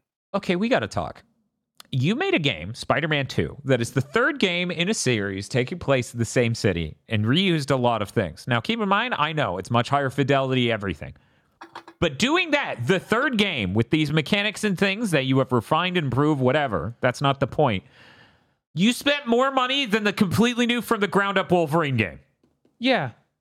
I assume it's as simple as like, we have to make more of the open world for Spider-Man because he swings around. It can go to any verticality and can see anything from any angle. And Wolverine isn't going to have the ability to do that. It's like, it seems so crazy. There really is that diminishing returns thing of like, how much more does it cost to make the assets look this much better when we zip by them so fast anyway? That is something that Insomniac devs say in some of these internal slides where it's like, this cost $100 million more than this. Did any player even notice? Yeah, a lot of like that if you had told me after I cleared Spider-Man 2 that game cost $315 million, I would have said, "Fuck you, how?" If you told me that game cost twice as much as Miles Morales, I would struggle to believe that. Yeah, because that Miles also does a lot of cool set piece stuff and unique things and amazing looking cutscenes, right? Yeah, and then most of the time you're playing it, it doesn't, like, I'd say this in the review too, of like, I thought it would look better. Like, it doesn't, nothing in there was blowing me away in the regular game. Well, Bob, on the PS5 Pro. Like, that's fine. Like, it didn't need to look better. It obviously could have looked worse. It could have looked the same level as Miles Morales, because that's kind of how I perceived it. Like, yeah, these are the same animation and stuff. It's cool they have these new attacks. Yeah, I mean, it looks better, but, like, in a way that seemed less on a content authoring side and more on a, like, the tech side. And I guess those two are so hand in hand, it's whatever. How much, like I always hear the point brought up, like, game development's going to get so much easier when ray tracing is the standard for lighting. How much could that possibly reduce out of a $315 million budget? Yeah. And we see that it didn't reduce much because that game is only ray traced. Yeah, that's true. Not every part of it's ray traced, but it does have only a ray trace mode. So in theory, some part of it was easier to make. Yeah, they saved money by doing that. Allegedly. It's probably ray trace shadows, though, which obviously those aren't authored per se as much as they are. But, you know, that what was it? The Digital Foundry thing where they do an interview with the tech guy over at Insomniac. They go into, yeah, we're still pre-baking like 16 different times a day and then doing transitionary things, and I'm like, wow, that's a shitload of work. Yeah, it is. That is a shitload of work. $315 million, and Wolverine's $10 million less. Yeah. Now I need I need people to keep this in mind. We just talked about how the PS4 and PS5 are 1-to-1 in sales, like as time progresses. PS4 kicked the shit out of the PS3. Right. Yeah. Like, part of the reason Sony's game budgets could inflate so much, which they weren't this inflated at the start of the gen, like Second Son didn't have. Killzone Shadowfall does not have, Horizon money. Yeah, even like Uncharted 4 was like 40 million, I think it came out, it was. Like something ludicrously small compared to these modern games.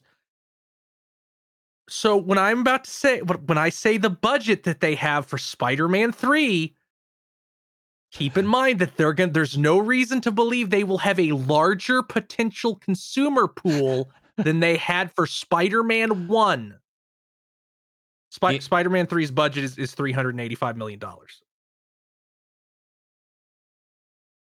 Maybe they're taking into account a prospective economy collapse where the value of the dollar plummets. So you're telling me Spider-Man 3 will thus cost $200?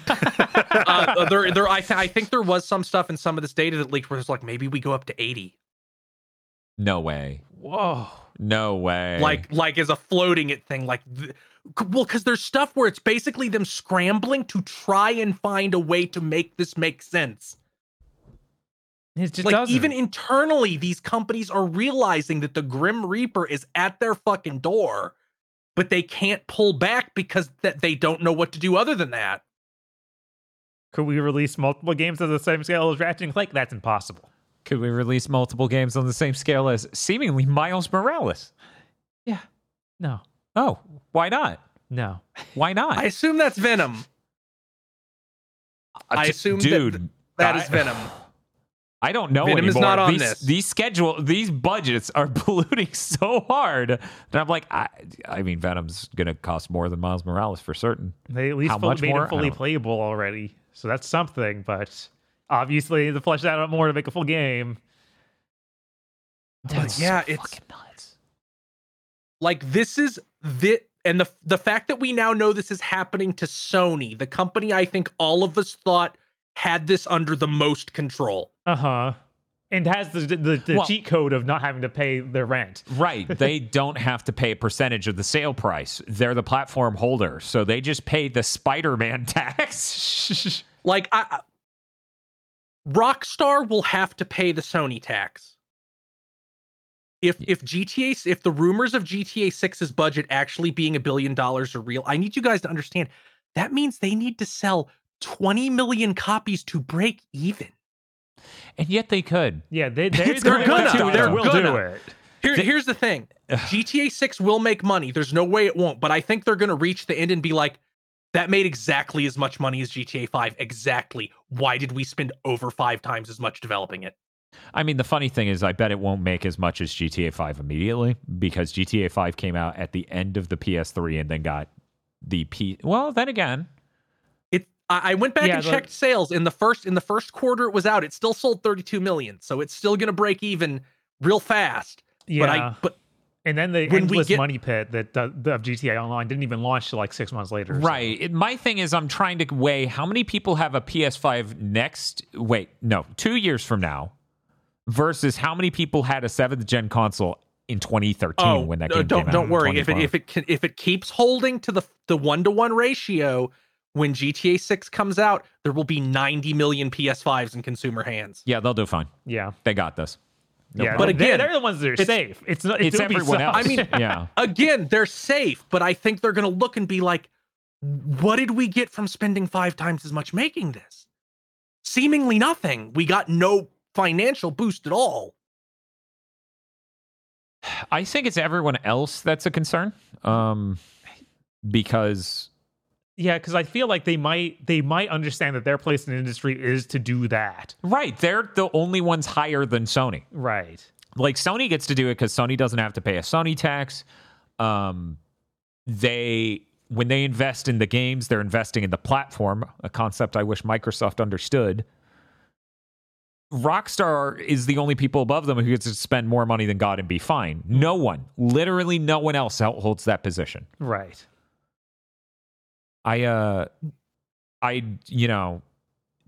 We've heard leaks about how much other games cost and how it is these numbers in some cases. And that's absolutely insane. That's harrowing. I don't understand how the larger industry can commit prices anywhere near this and feel safe. Yeah. Yeah, I need the sheet of this for like EA. Yeah, oh yeah. How much did Star Wars Jedi Survivor cost? How much I does need Avatar this for the EA. game cost? I need it for Ubisoft. I need it for Capcom and Square Enix. Yeah, no. Just for comparison, I would love to know how much like Resident Evil 4 Remake cost. I am positive Resident Evil 4 Remake and Street Fighter 6 cost radically less than probably every. Yeah, I can't. No shit. Right. Like, I can't imagine those not being like, hey guys, which would you rather spend $156 million on, Miles Morales or Street Fighter 6? See, and again, not to go backwards, I'm just sitting here thinking of, well, how does Resident Evil 4 Remake and like this Final Fantasy 7 Rebirth, like how does it look notably different to me from my eyes from these big expensive Sony things and big expensive like other Western things? It's like, though the Japanese ones look better because they run in a higher native resolution. When you have this temporal AA squashing, it doesn't matter how much time you spend modeling that dude's pores, it's getting obliterated by FSR. So you spent more to look worse. But in the case of Sony's thing, starting next year on the high-end version, it'll be fine.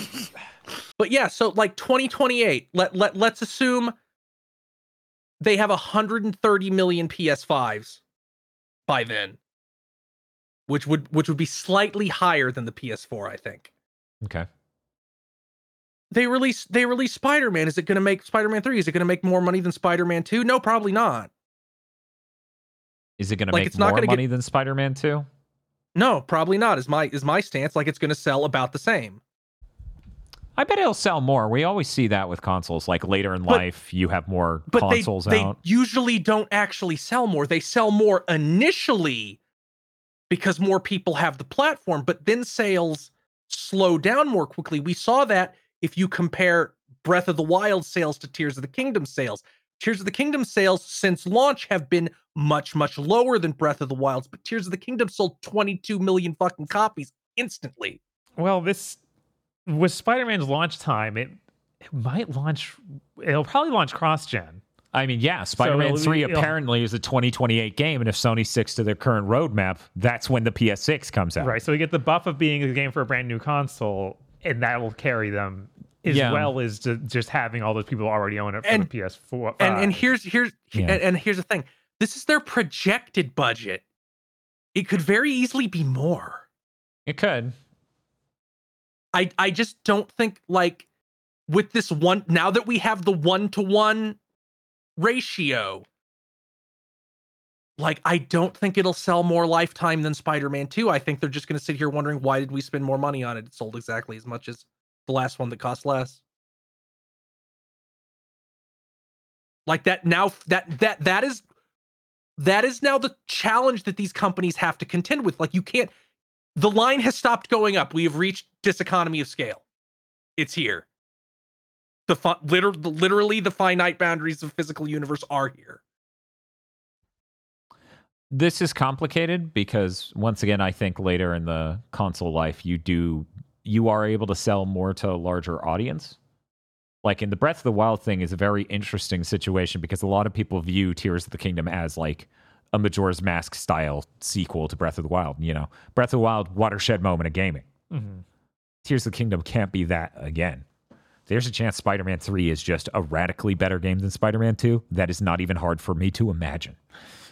But the sales are already so high. It just, like, will it get 25% more than Spider-Man 2?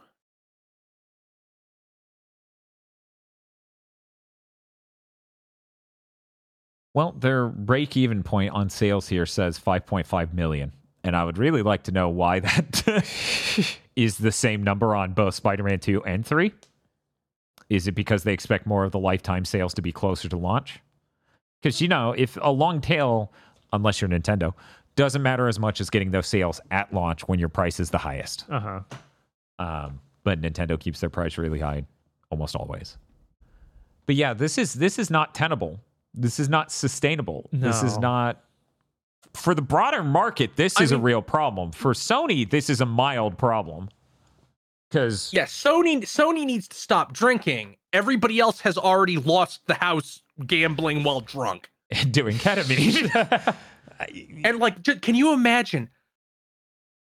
I don't think, and I think they're this stupid. I think we have to imagine that Microsoft is staring down a suite of games that just aren't shipping that have development costs comparable to this. You think? What game do you think of theirs cost $315 million? Starfield for one. I think Starfield easily costs that much, if not more. I think if there is a single game Microsoft owns, it's got to be Starfield, right? That or Perfect Dark. That's another one they've just been pumping who knows how much money in for. I mean, they've been working 2 studios on it for years, and nothing's coming out. Yeah, I think they could get this high for Elder Scrolls, which I think could bring back the Bethesda magic a little and save them. But they're they're cowards and won't give it the money it needs. That would go very poorly for them. Yes, that would go insanely poorly. If it looked anywhere near the fidelity Avowed has. Yeah, those people would just implode. They would tear Microsoft apart. Yeah. Are they 4 years deep? Like, are they 4 years deep in making in making Gears 6 that cost $200 million? Is Fable a $200 million game? Yeah, here's another interesting question chat's bringing up. What's the deal with Hellblade? How much are they spending on Hellblade right now? Hellblade could be 350. We don't know. They're such a tiny studio. Like, how? It's not going to be 350 because Hellblade's not going to be a giant open world full of immersive things. If you look at Ratchet and Clank, it's only 81 million. So there's a chance it's somewhere closer to or above a Miles Morales. I bet it's 200 million, probably more, which is an insane amount of money to sink into Hellblade. Because, yeah, Hellblade's going to be a bunch of hallways. Like, we already saw enough gameplay footage of Hellblade 2 where it's like, yeah, that's Hellblade 1. Yeah. I don't think that game's going to be radically different from that expectation, but who knows? Who knows? Either way, these numbers are insane. They're marketing Hellblade like they're God of War, so if it comes out and is Hellblade 1 but prettier. Yeah, they're going to get raked through the coals, which will be nothing new for Microsoft. But you have to remember with the stuff we talked about with Horizon, we can assume that sales of first-party Microsoft games on Xbox, maybe it's a little better on PC, are effectively zero. Yeah, like, because the subscription service, yeah. There's absolutely no reason to believe they somehow have a magically different audience that will buy this game at a high rate, even half the rate they normally would. when you go to the store, like an Xbox store, you open it up, you try and buy it, and it tells you could buy Game Pass instead. Right. They're going to do that. Right, exactly. Yeah, this makes me worry about how much every other game costs. A lot. Like, this makes me worry about, like, Immortals of Aveum was probably 300 million or something. Right. It was probably 200 million. The 3 million sales that you need to pass to break even. There are 5 million sales to pass break even. It's like, these games aren't doing that. There's no world Immortals of Aveum does that. No. Like that Horizon game, that has to be at least 300.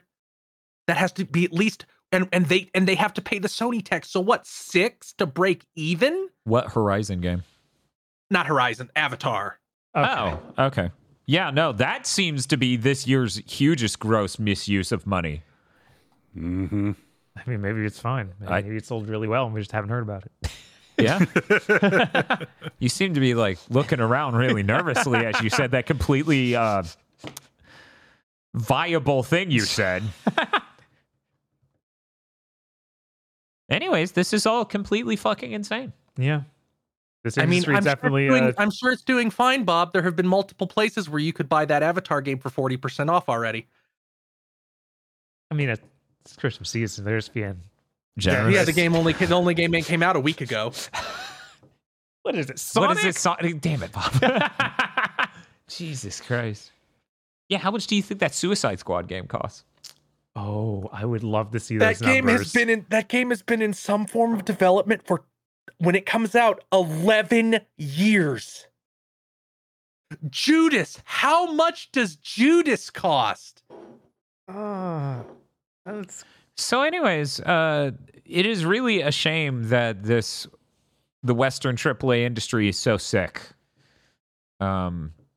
This doesn't seem viable at all going forward. It shocks me to my core to see like, oh yeah, Ratchet and Clank Rift Apart, 81 million. It's like, then why aren't you making more things that scale? Yeah. That was your most profitable game in this set.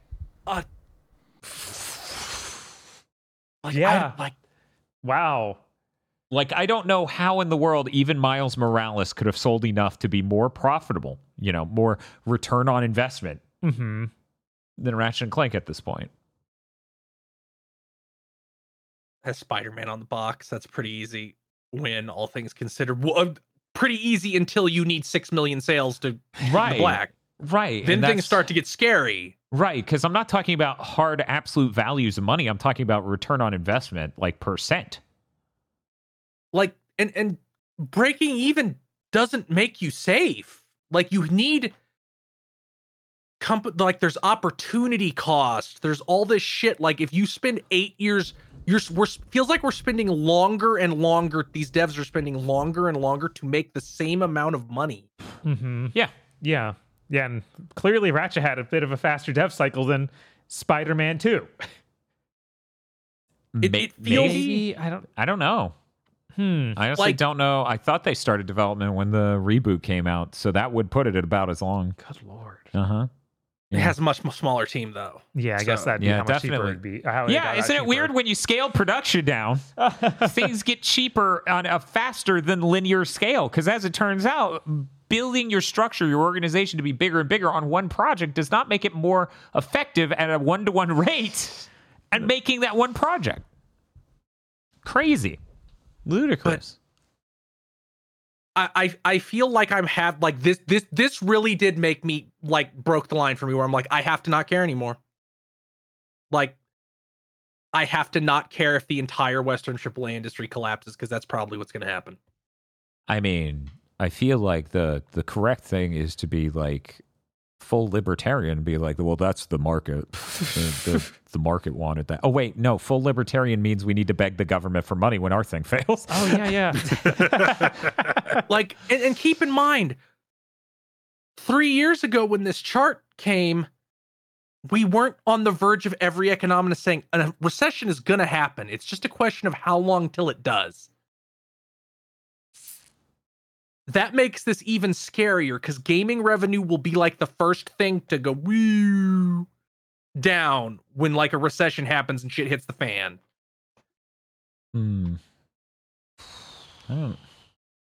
I mean, certain types of gaming expenses. Like, I honestly think compared to a lot of other industries, gaming largely sticks through. Like, I genuinely believe that. There are a lot of other industries that get hit harder by recessions than gaming. But with $70 is a lot of money, and it's going to be an extra lot if your hours got cut. Yeah, no, or that if is you a lost part your of job. That is a part of the gaming industry. $70 price point is a part of the gaming industry that's totally fucked. Yeah. But this now, with these numbers, it makes total sense why everybody was rushing to make the super ultimate game, like the Infinite Online thing, because that's the only way these budgets make sense. Unless you're Sony. Yep. And even then, it made sense to Sony to churn up every studio that was making a single player thing to try to make a live service game. Hey, assholes. Get 500 people. Say, make whatever the fuck you want as long as it's done in 3 years. It doesn't have to look like a first-party Sony game. And then see what they make. You actually can just go back to older development styles. You just have to decide to do it. It's truly insane that it's like, hey, what if you just made an infamous Second Son? That would cost barely anything, right? Yeah. That'd be cheaper than Spider-Man. Any of them. And that's insane. Like, how many do you have to sell to break even on an infamous Second Son?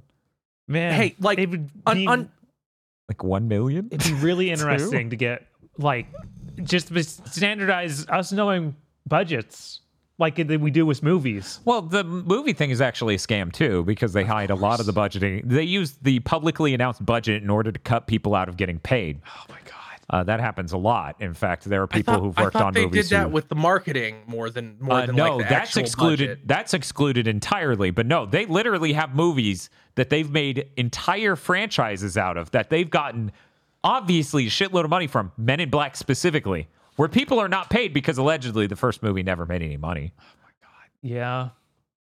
Yeah. It all sucks. Yeah, as it turns out, no matter where you look, It's people be scamming. like, it's just so crazy that everybody went to this development style. It felt like even people who had no business trying to reach for the sun like this decided to burn themselves anyway. Like, it feels like there is nobody making games at a more sustainable scale unless they're Eurojank devs or Japanese. Yeah, and it's really bizarre that Sony even has successful, like, not even use case, like real world evidence data that they can make a game like Ghost of Tsushima for radically less and it still sells like crazy. Right. Yeah. And that they kept greenlighting going bigger and bigger. It's kind of crazy. Also, you mentioned the opportunity cost thing and how that should drive them away from this, Chris, but they legitimately think of opportunity cost in the reverse direction as you, which is why this Yes, I know. all of Insomniac's projects are know. fucking X-Men. Yeah. They're all Spider-Man and X-Men. Yeah, no. And one Ratchet game 5 years from now. Yeah. That sucks. It sucks. Yeah. It's dire.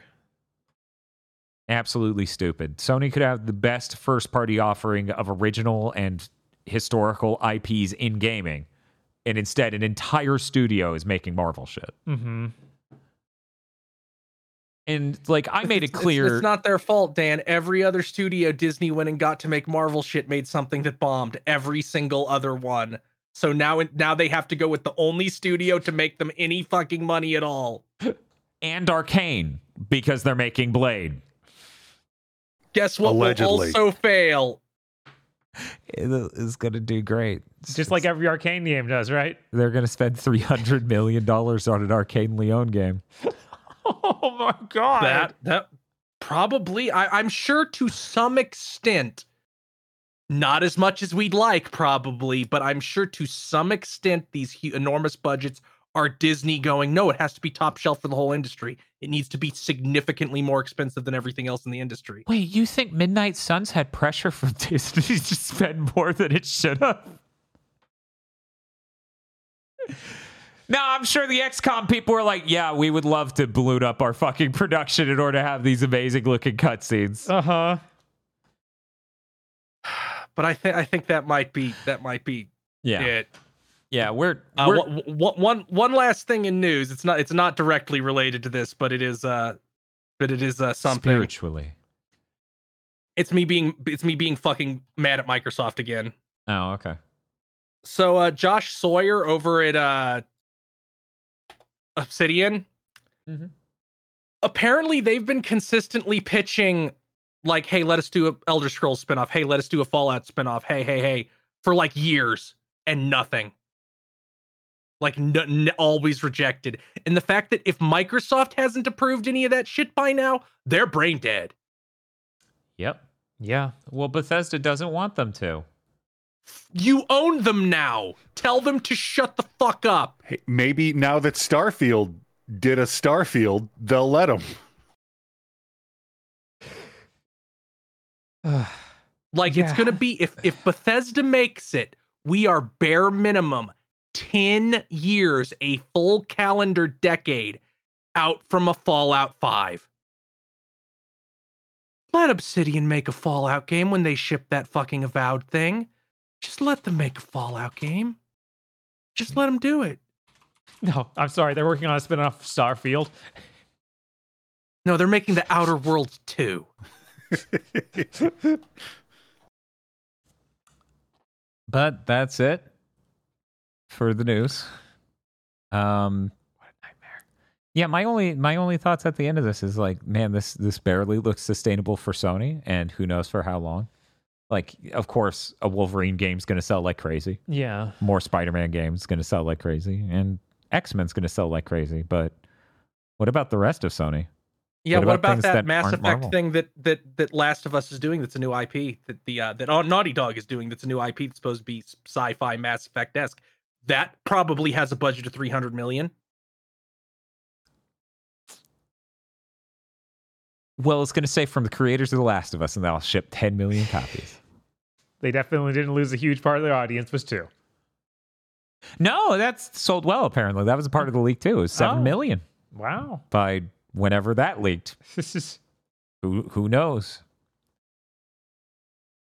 Well, yeah, but you can never tell. You can never tell how good a game will do by the sales of the previous game. The quality of a game determines the quality of the sales of the next game. That's why Devil May Cry 2 has still sold more than Devil May Cry 3. Because Devil May Cry 1 was great and Devil May Cry 2 was bad. But no, Devil May Cry 2 is great, which is why it sold more. yeah, obviously. But anyway, that's going to do it. Bob and I are streaming tomorrow. We're doing like a fun little Christmas stream because we wanted something casual for, the Christmas weekend. So come on by. You get to vote on whether we play a terrible or delightful game from our youth. You get to choose whether we get a treat or coal. And who knows what nightmares might show up there. It's going to be a nice, casual, fun time. Dr. Aggro, what do you got going on? I have one more big box retail shift before Christmas. So tomorrow, I'm going to watch A Muppet Christmas Carol an undisclosed number of times and be okay. Great. Cool. Hey, Chris, what are you up to? I have a bunch of Christmas stuff I have to take care of with family, but I might be streaming on Christmas Day because the Christmas thing I was going to go do, everybody got COVID. Oh, no. Oh. Now, it was friends, not family, so I'm not sitting here waiting like, is my family all going to die for Christmas? Is that what's going to happen? No, it's just all your friends. Only the people hosting the party maybe have COVID that I will find out tomorrow. So if that happens and I don't have anything to do on Christmas, I guess I'll stream Simpsons games. Oh. Bart's Nightmare. Yay. Virtual Bart. Yay. Here we go. You have to pay money for Virtual Bart. That's I don't fair. have any history with that one. I do have history with Bart's Nightmare. That's fair.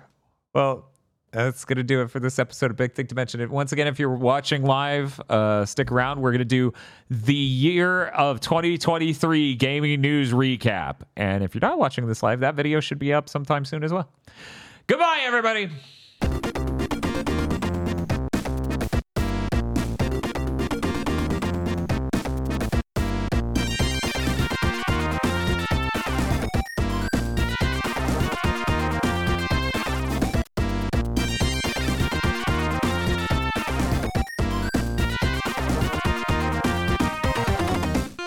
Thank you very much for listening to this episode of Big Thing to Mention. Big Thing to Mention is only possible because of you and your support over at patreon.com/GB Podcast, where you can go to get early access to Pokemon Go to the Movies, Chugging Bleach, and a lot of other exclusive content, such as commentary tracks on various things, such as possibly heinous, agenda-fueled Christmas movies. Oh, no. That's patreon.com/GB Podcast.